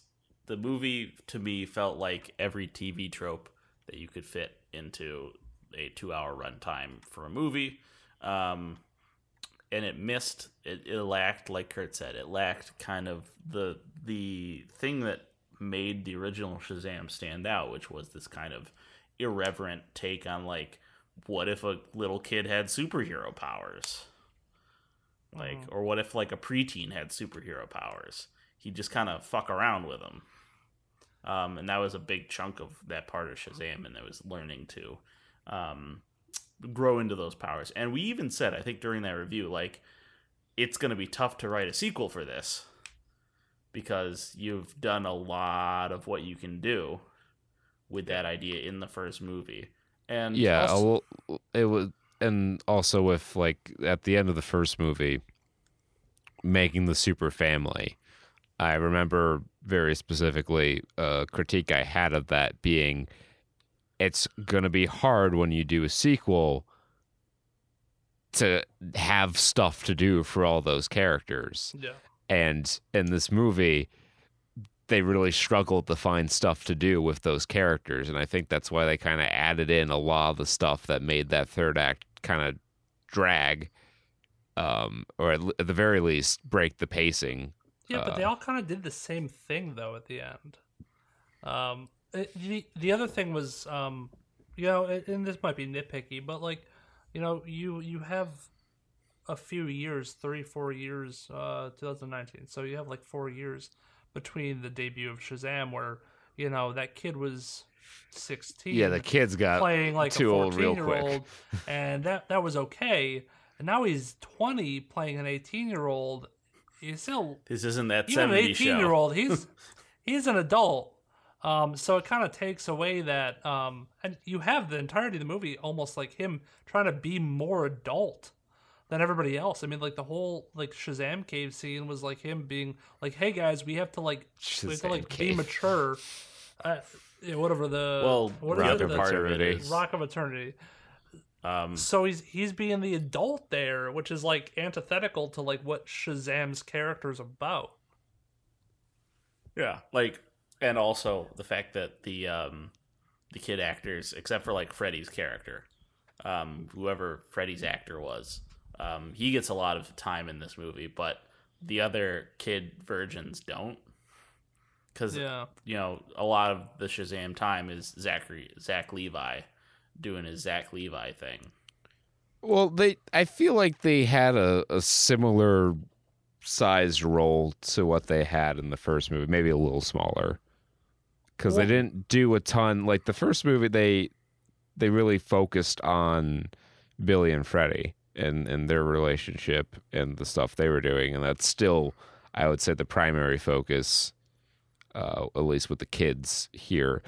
But to Jake's point, like, the kids are fucking grown now. Like, they're not really kids. Well, it's a plot point of this movie is that he's aging out of the foster care, and his sister already did. And she's trying to like go away to college, and the family's like growing apart, which is okay. That's a good premise for a movie, but it's a good premise for a movie. Is it the greatest premise for Shazam? I don't know. The whole thing about Shazam is that he's kind of like a kid in a superhero body. So now you got me thinking about other better, like, you know, you got me fan crafting about plots for this movie. Yeah, I don't know. I mean, well, this is a subplot.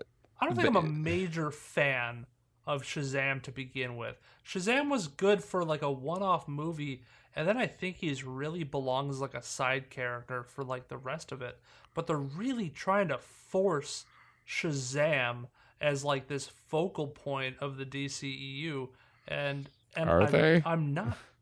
Well, they're already. I mean, not to get spoilers, but the end credit scene is setting up another movie, which was the same fucking end credit scene. In which he's gonna be, like you said, a side character.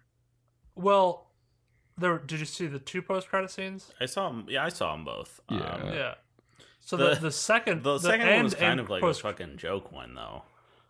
The second one was like him joining up with like Waller's group, which is like, okay, well, he's gonna like tie into there, so maybe they're the Fury gaining the heroes, which that I'm fine with. That aspect I'm fine with, but they're setting it up for like a Shazam 3 with the second post credit scene, which they're really trying to push that fucking caterpillar thing, I guess, still. Yeah. And I'm like, really? We're still on this? And I'm like... They even fucking... I mean, that's the joke of the scene, is that it's taking so fucking long for this plot to develop. Yeah, it's a meta joke. It's like... I guess I didn't interpret that as a serious threat for another Shazam movie. That character is like a major villain, I guess, to Shazam. Which is, like, that's not the final thing. I guess there's more to it. I don't want to get into it. But that's eventually going to be a villain to Shazam, which if I roll my eyes too much, they're going to fall out of my fucking head. But the real Shazam villain is Black Adam, and we're never going to get that due to like The Rock doesn't want to fucking work Johnson's fucking dumb monkey brain of his, because he thinks he's the hotter shot. And for Christ's sake, I hope that James Gunn just whips out his big, thick, long, veiny cock and slaps him upside the head and knocks some sense into him and be like, oh, you're not Superman. You're not like the pinnacle. You're not the Iron Man of this DC universe. You're not it. You're not the guy. You're not the main character, dude. You're not that guy. You are a villain to Shazam. We want to put you up against Zachary Levi. That's it. That's all I want in a movie. And if that's what we got in this one, fucking amen. Hallelujah. Send him to church. But it's not what we got. Instead, we got fucking discount wizards pose as gods with powers. Doing the wizard stuff. Against a CGI dragon that was, beaten pretty easily, I guess, towards the end. It's like, he hit him with the classic Mike Tyson right hook, right uppercut combo. Yeah, that's a proven strategy. Do that an hour earlier, though. Well, I'm still not certain how the dragon even got into the real world. Let's Whoa. Let's do spoilers. Those doors don't. Let's do quick final thoughts. Super mid. If you watch the first one, this one is not. Don't worry about it. Yeah. You'll learn. Super mid. You'll pick up. It's skippable. This is like the second Thor movie, right? Where no one saw it, but so they just feed you all the details in the follow up or wherever this comes into play next. But I'm not even sure if there is like a. Then it really won't fucking matter. I don't even think the movie really set anything up for the extended universe. Well, one of the DC. characters now has a love interest. Right, Yeah, that's so I think the kind of shit you're gonna see in the next one, right? And it's set up. One of them's gay. It set up. It furthered the setup to what is going to be, I think, the first James Gunn like capstone ensemble project, which is going to be a Justice Society of America movie. Which who even is? And who knows if Shazam 3 might have been in the plan at one point? Who knows if it's still going to be in the plan with James Gunn helming things? So, this is a very skippable movie. It will probably have very little impact on future DC projects if you're at all invested in the cinematic universe somehow still after all the strife it has undergone. But yeah, we'll discuss some spoiler points. Falling under the purview of James Gunn, I'm kind of excited because, you know, if he can do what he did with Peacemaker to this, sure. So, yeah. I think, is Dr. Fate in that one too? Yeah. Okay, all right. Well, So it's a little Pierce bit of Brosnan, Black Adam. remember? yeah. He had the golden helmet. And there's the Hawkman and Adam, right? Adam Smasher. Yeah. And And the girl. the Wind.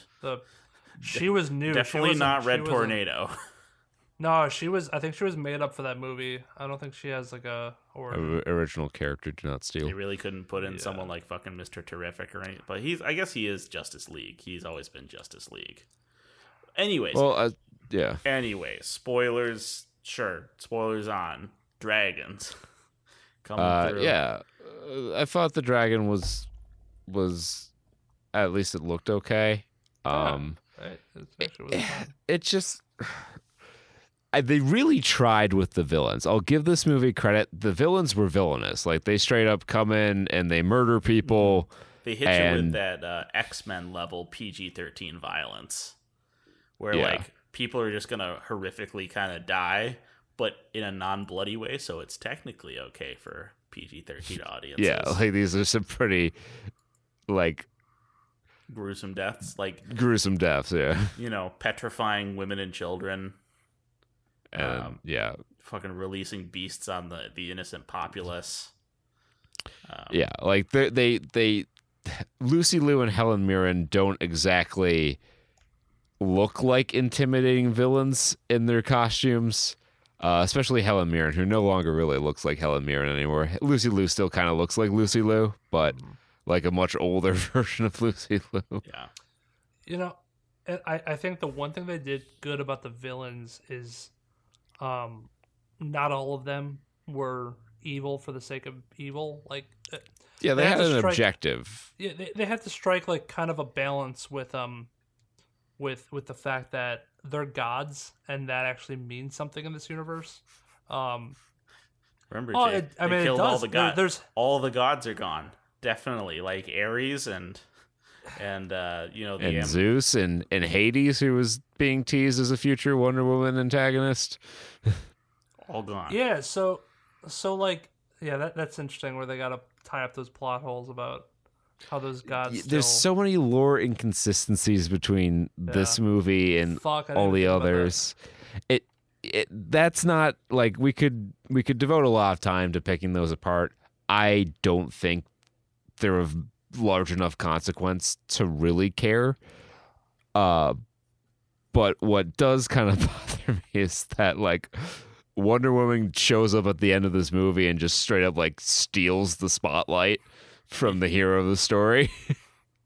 And yeah, when they did in the first one, it was like a cute joke on the end. Like, hey, he got Superman's friend. Ooh. And Superman shows up. Yeah.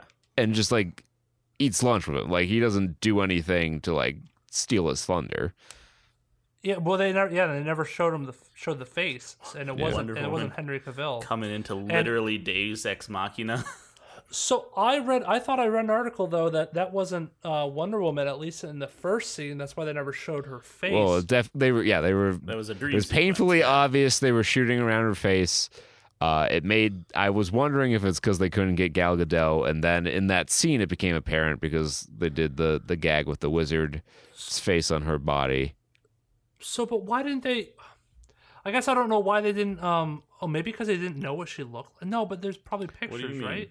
He would have known what she looked like. Yeah, because it was a dream sequence, right? I think it was just so they could do the shock value of the wizard's face being the first thing you see of her face. Yeah, I think that was just an artistic choice. Yeah. And that saved them some money from having Gal Gadot in a second scene. Yeah, she might not have actually been the body. I don't know.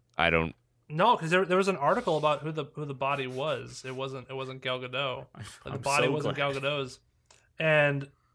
But then because I had thought that means Gal Gadot wasn't going to sign up for this, but then she was in the end. So I'm wondering if there was like a last minute, like they got her on there. They didn't have the plans to have her. Who knows anymore? Because I've seen so many articles about like Henry Cavill showed up at the end of Black Adam, right? Yeah. And then I've seen so many things about he's out, Dwayne's out. So like Gal Gadot being in this movie, I don't think guarantees anything. She's weirdly been one of the more constant elements in the DC cinematic universe. Yeah. She will be the last surviving cast member from Dawn of Justice if she shows up again. Yeah, it turns out not being a great actress doesn't open up a ton of doors for you. I mean, Henry Cavill has at least he's a front runner for James Bond. So yeah. Side note, it is kind of crazy how like it's just a little thing, but like she has like one of the more iconic like hero leitmotifs in the superhero movies of late. Like that one, her motif where it's like her theme song, yeah. Oh yeah. I just like I hate that song so much. But you every time it's like, oh, that's the fucking Wonder Woman theme. Because they play it every time she shows up on screen. Yeah. They really force the association.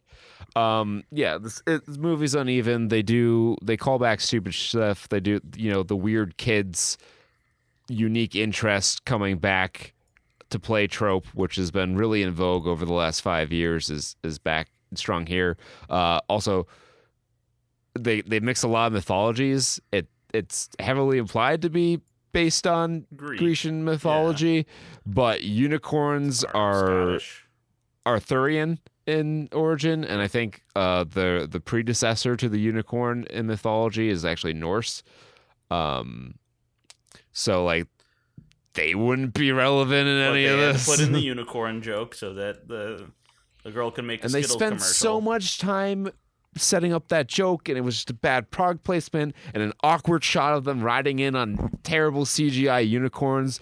And it's like, why devote so much time during your climax in which you've gone through great pains to establish the time-sensitive nature of this situation? Why do you shoehorn that in? Why do you shoehorn in the teen romance between the 6,000-year-old lady who somehow looks far more youthful than her sisters, who also have a huge visual age gradient? Yeah. So like, yeah, she's gonna be in the next movie, and like people who didn't go see this, they'll be like, "Why? Who is this? Why is she? What's going on here?" And, like, Antina. It's like the worst fucking name ever. Anathema. It's like Athena, but with an N in there.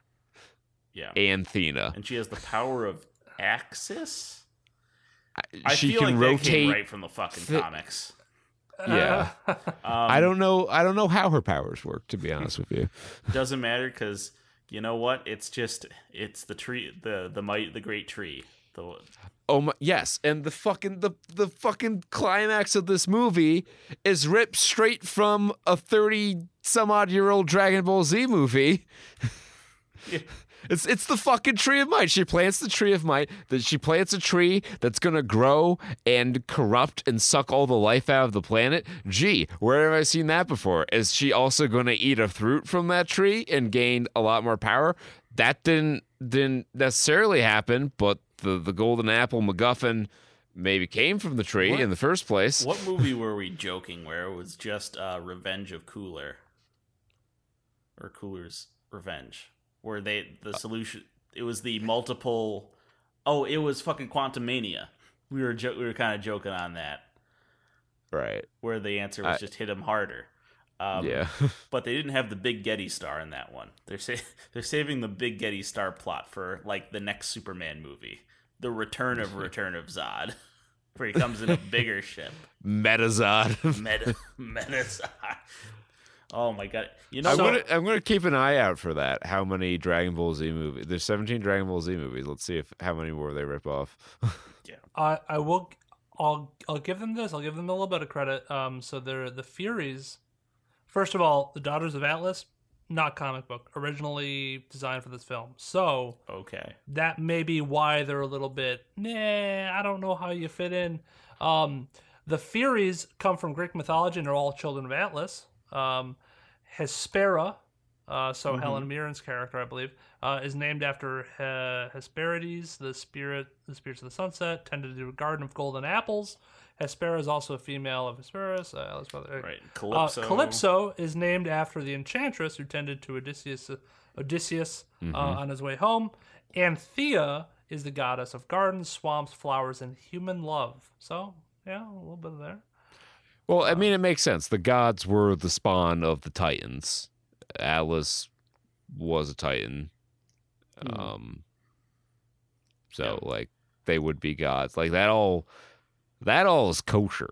And for the most part, it is kosher inside, like, the greater Greek mythology up until the unicorn shows up. And the dragon also is a little...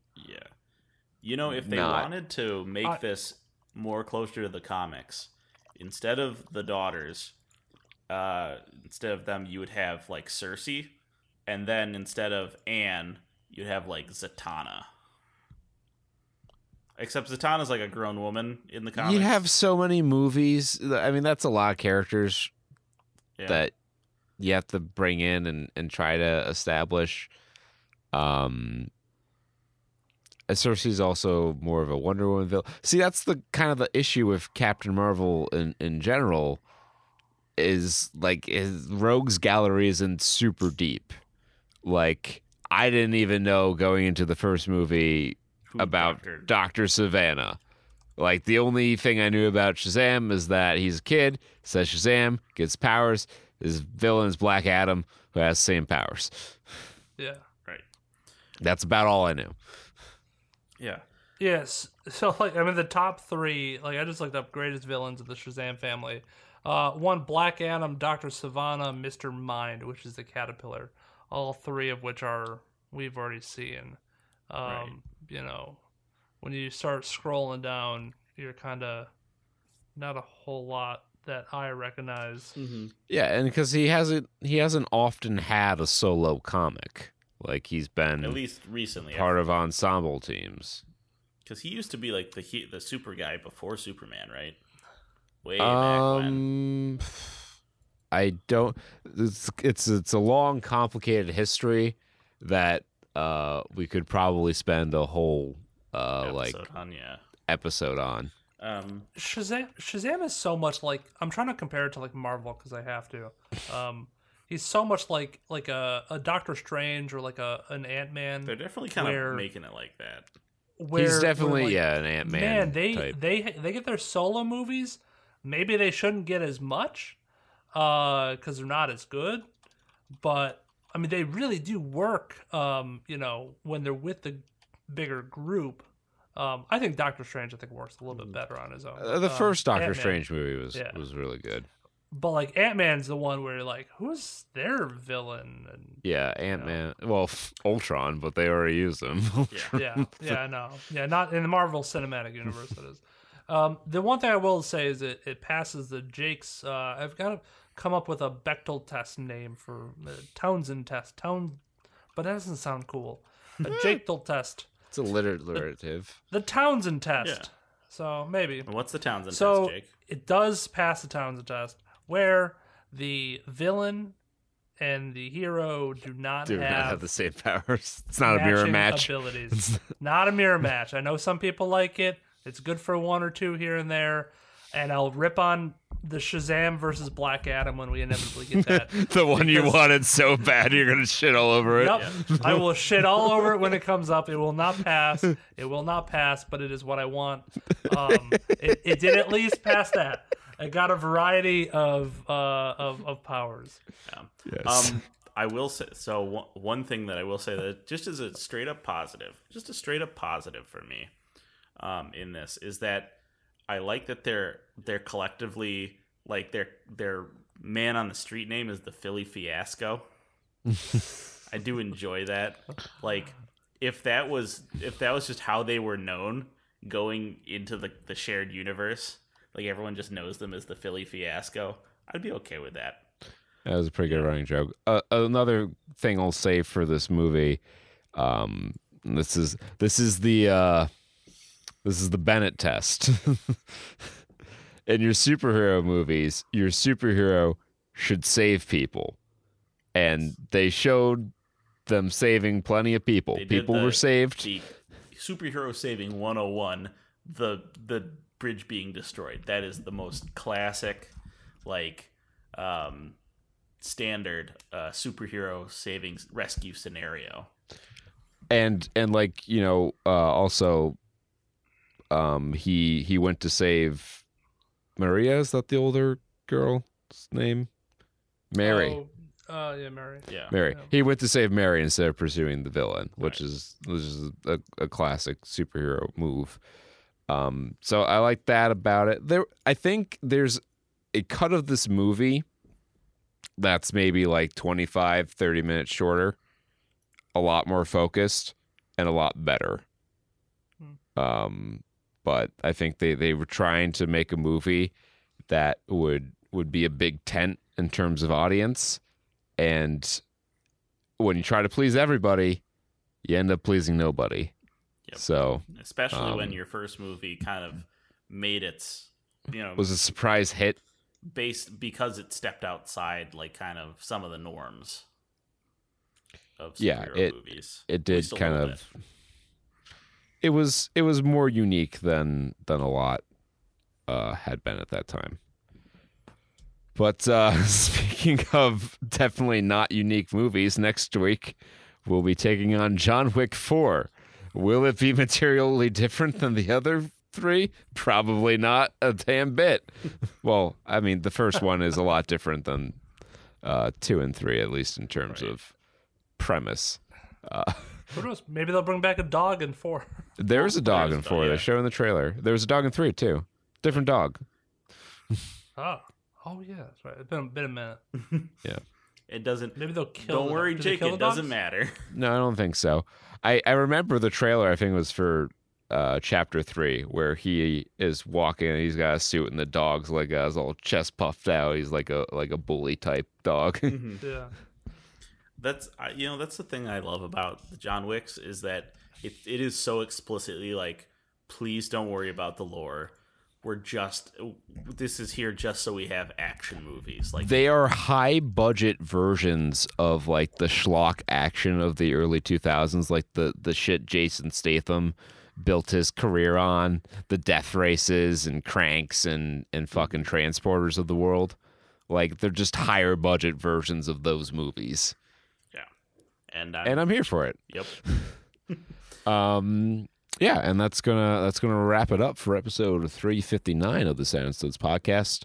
Until next time, be well, stay safe, and party like it's 1995. Peace. Bye-bye.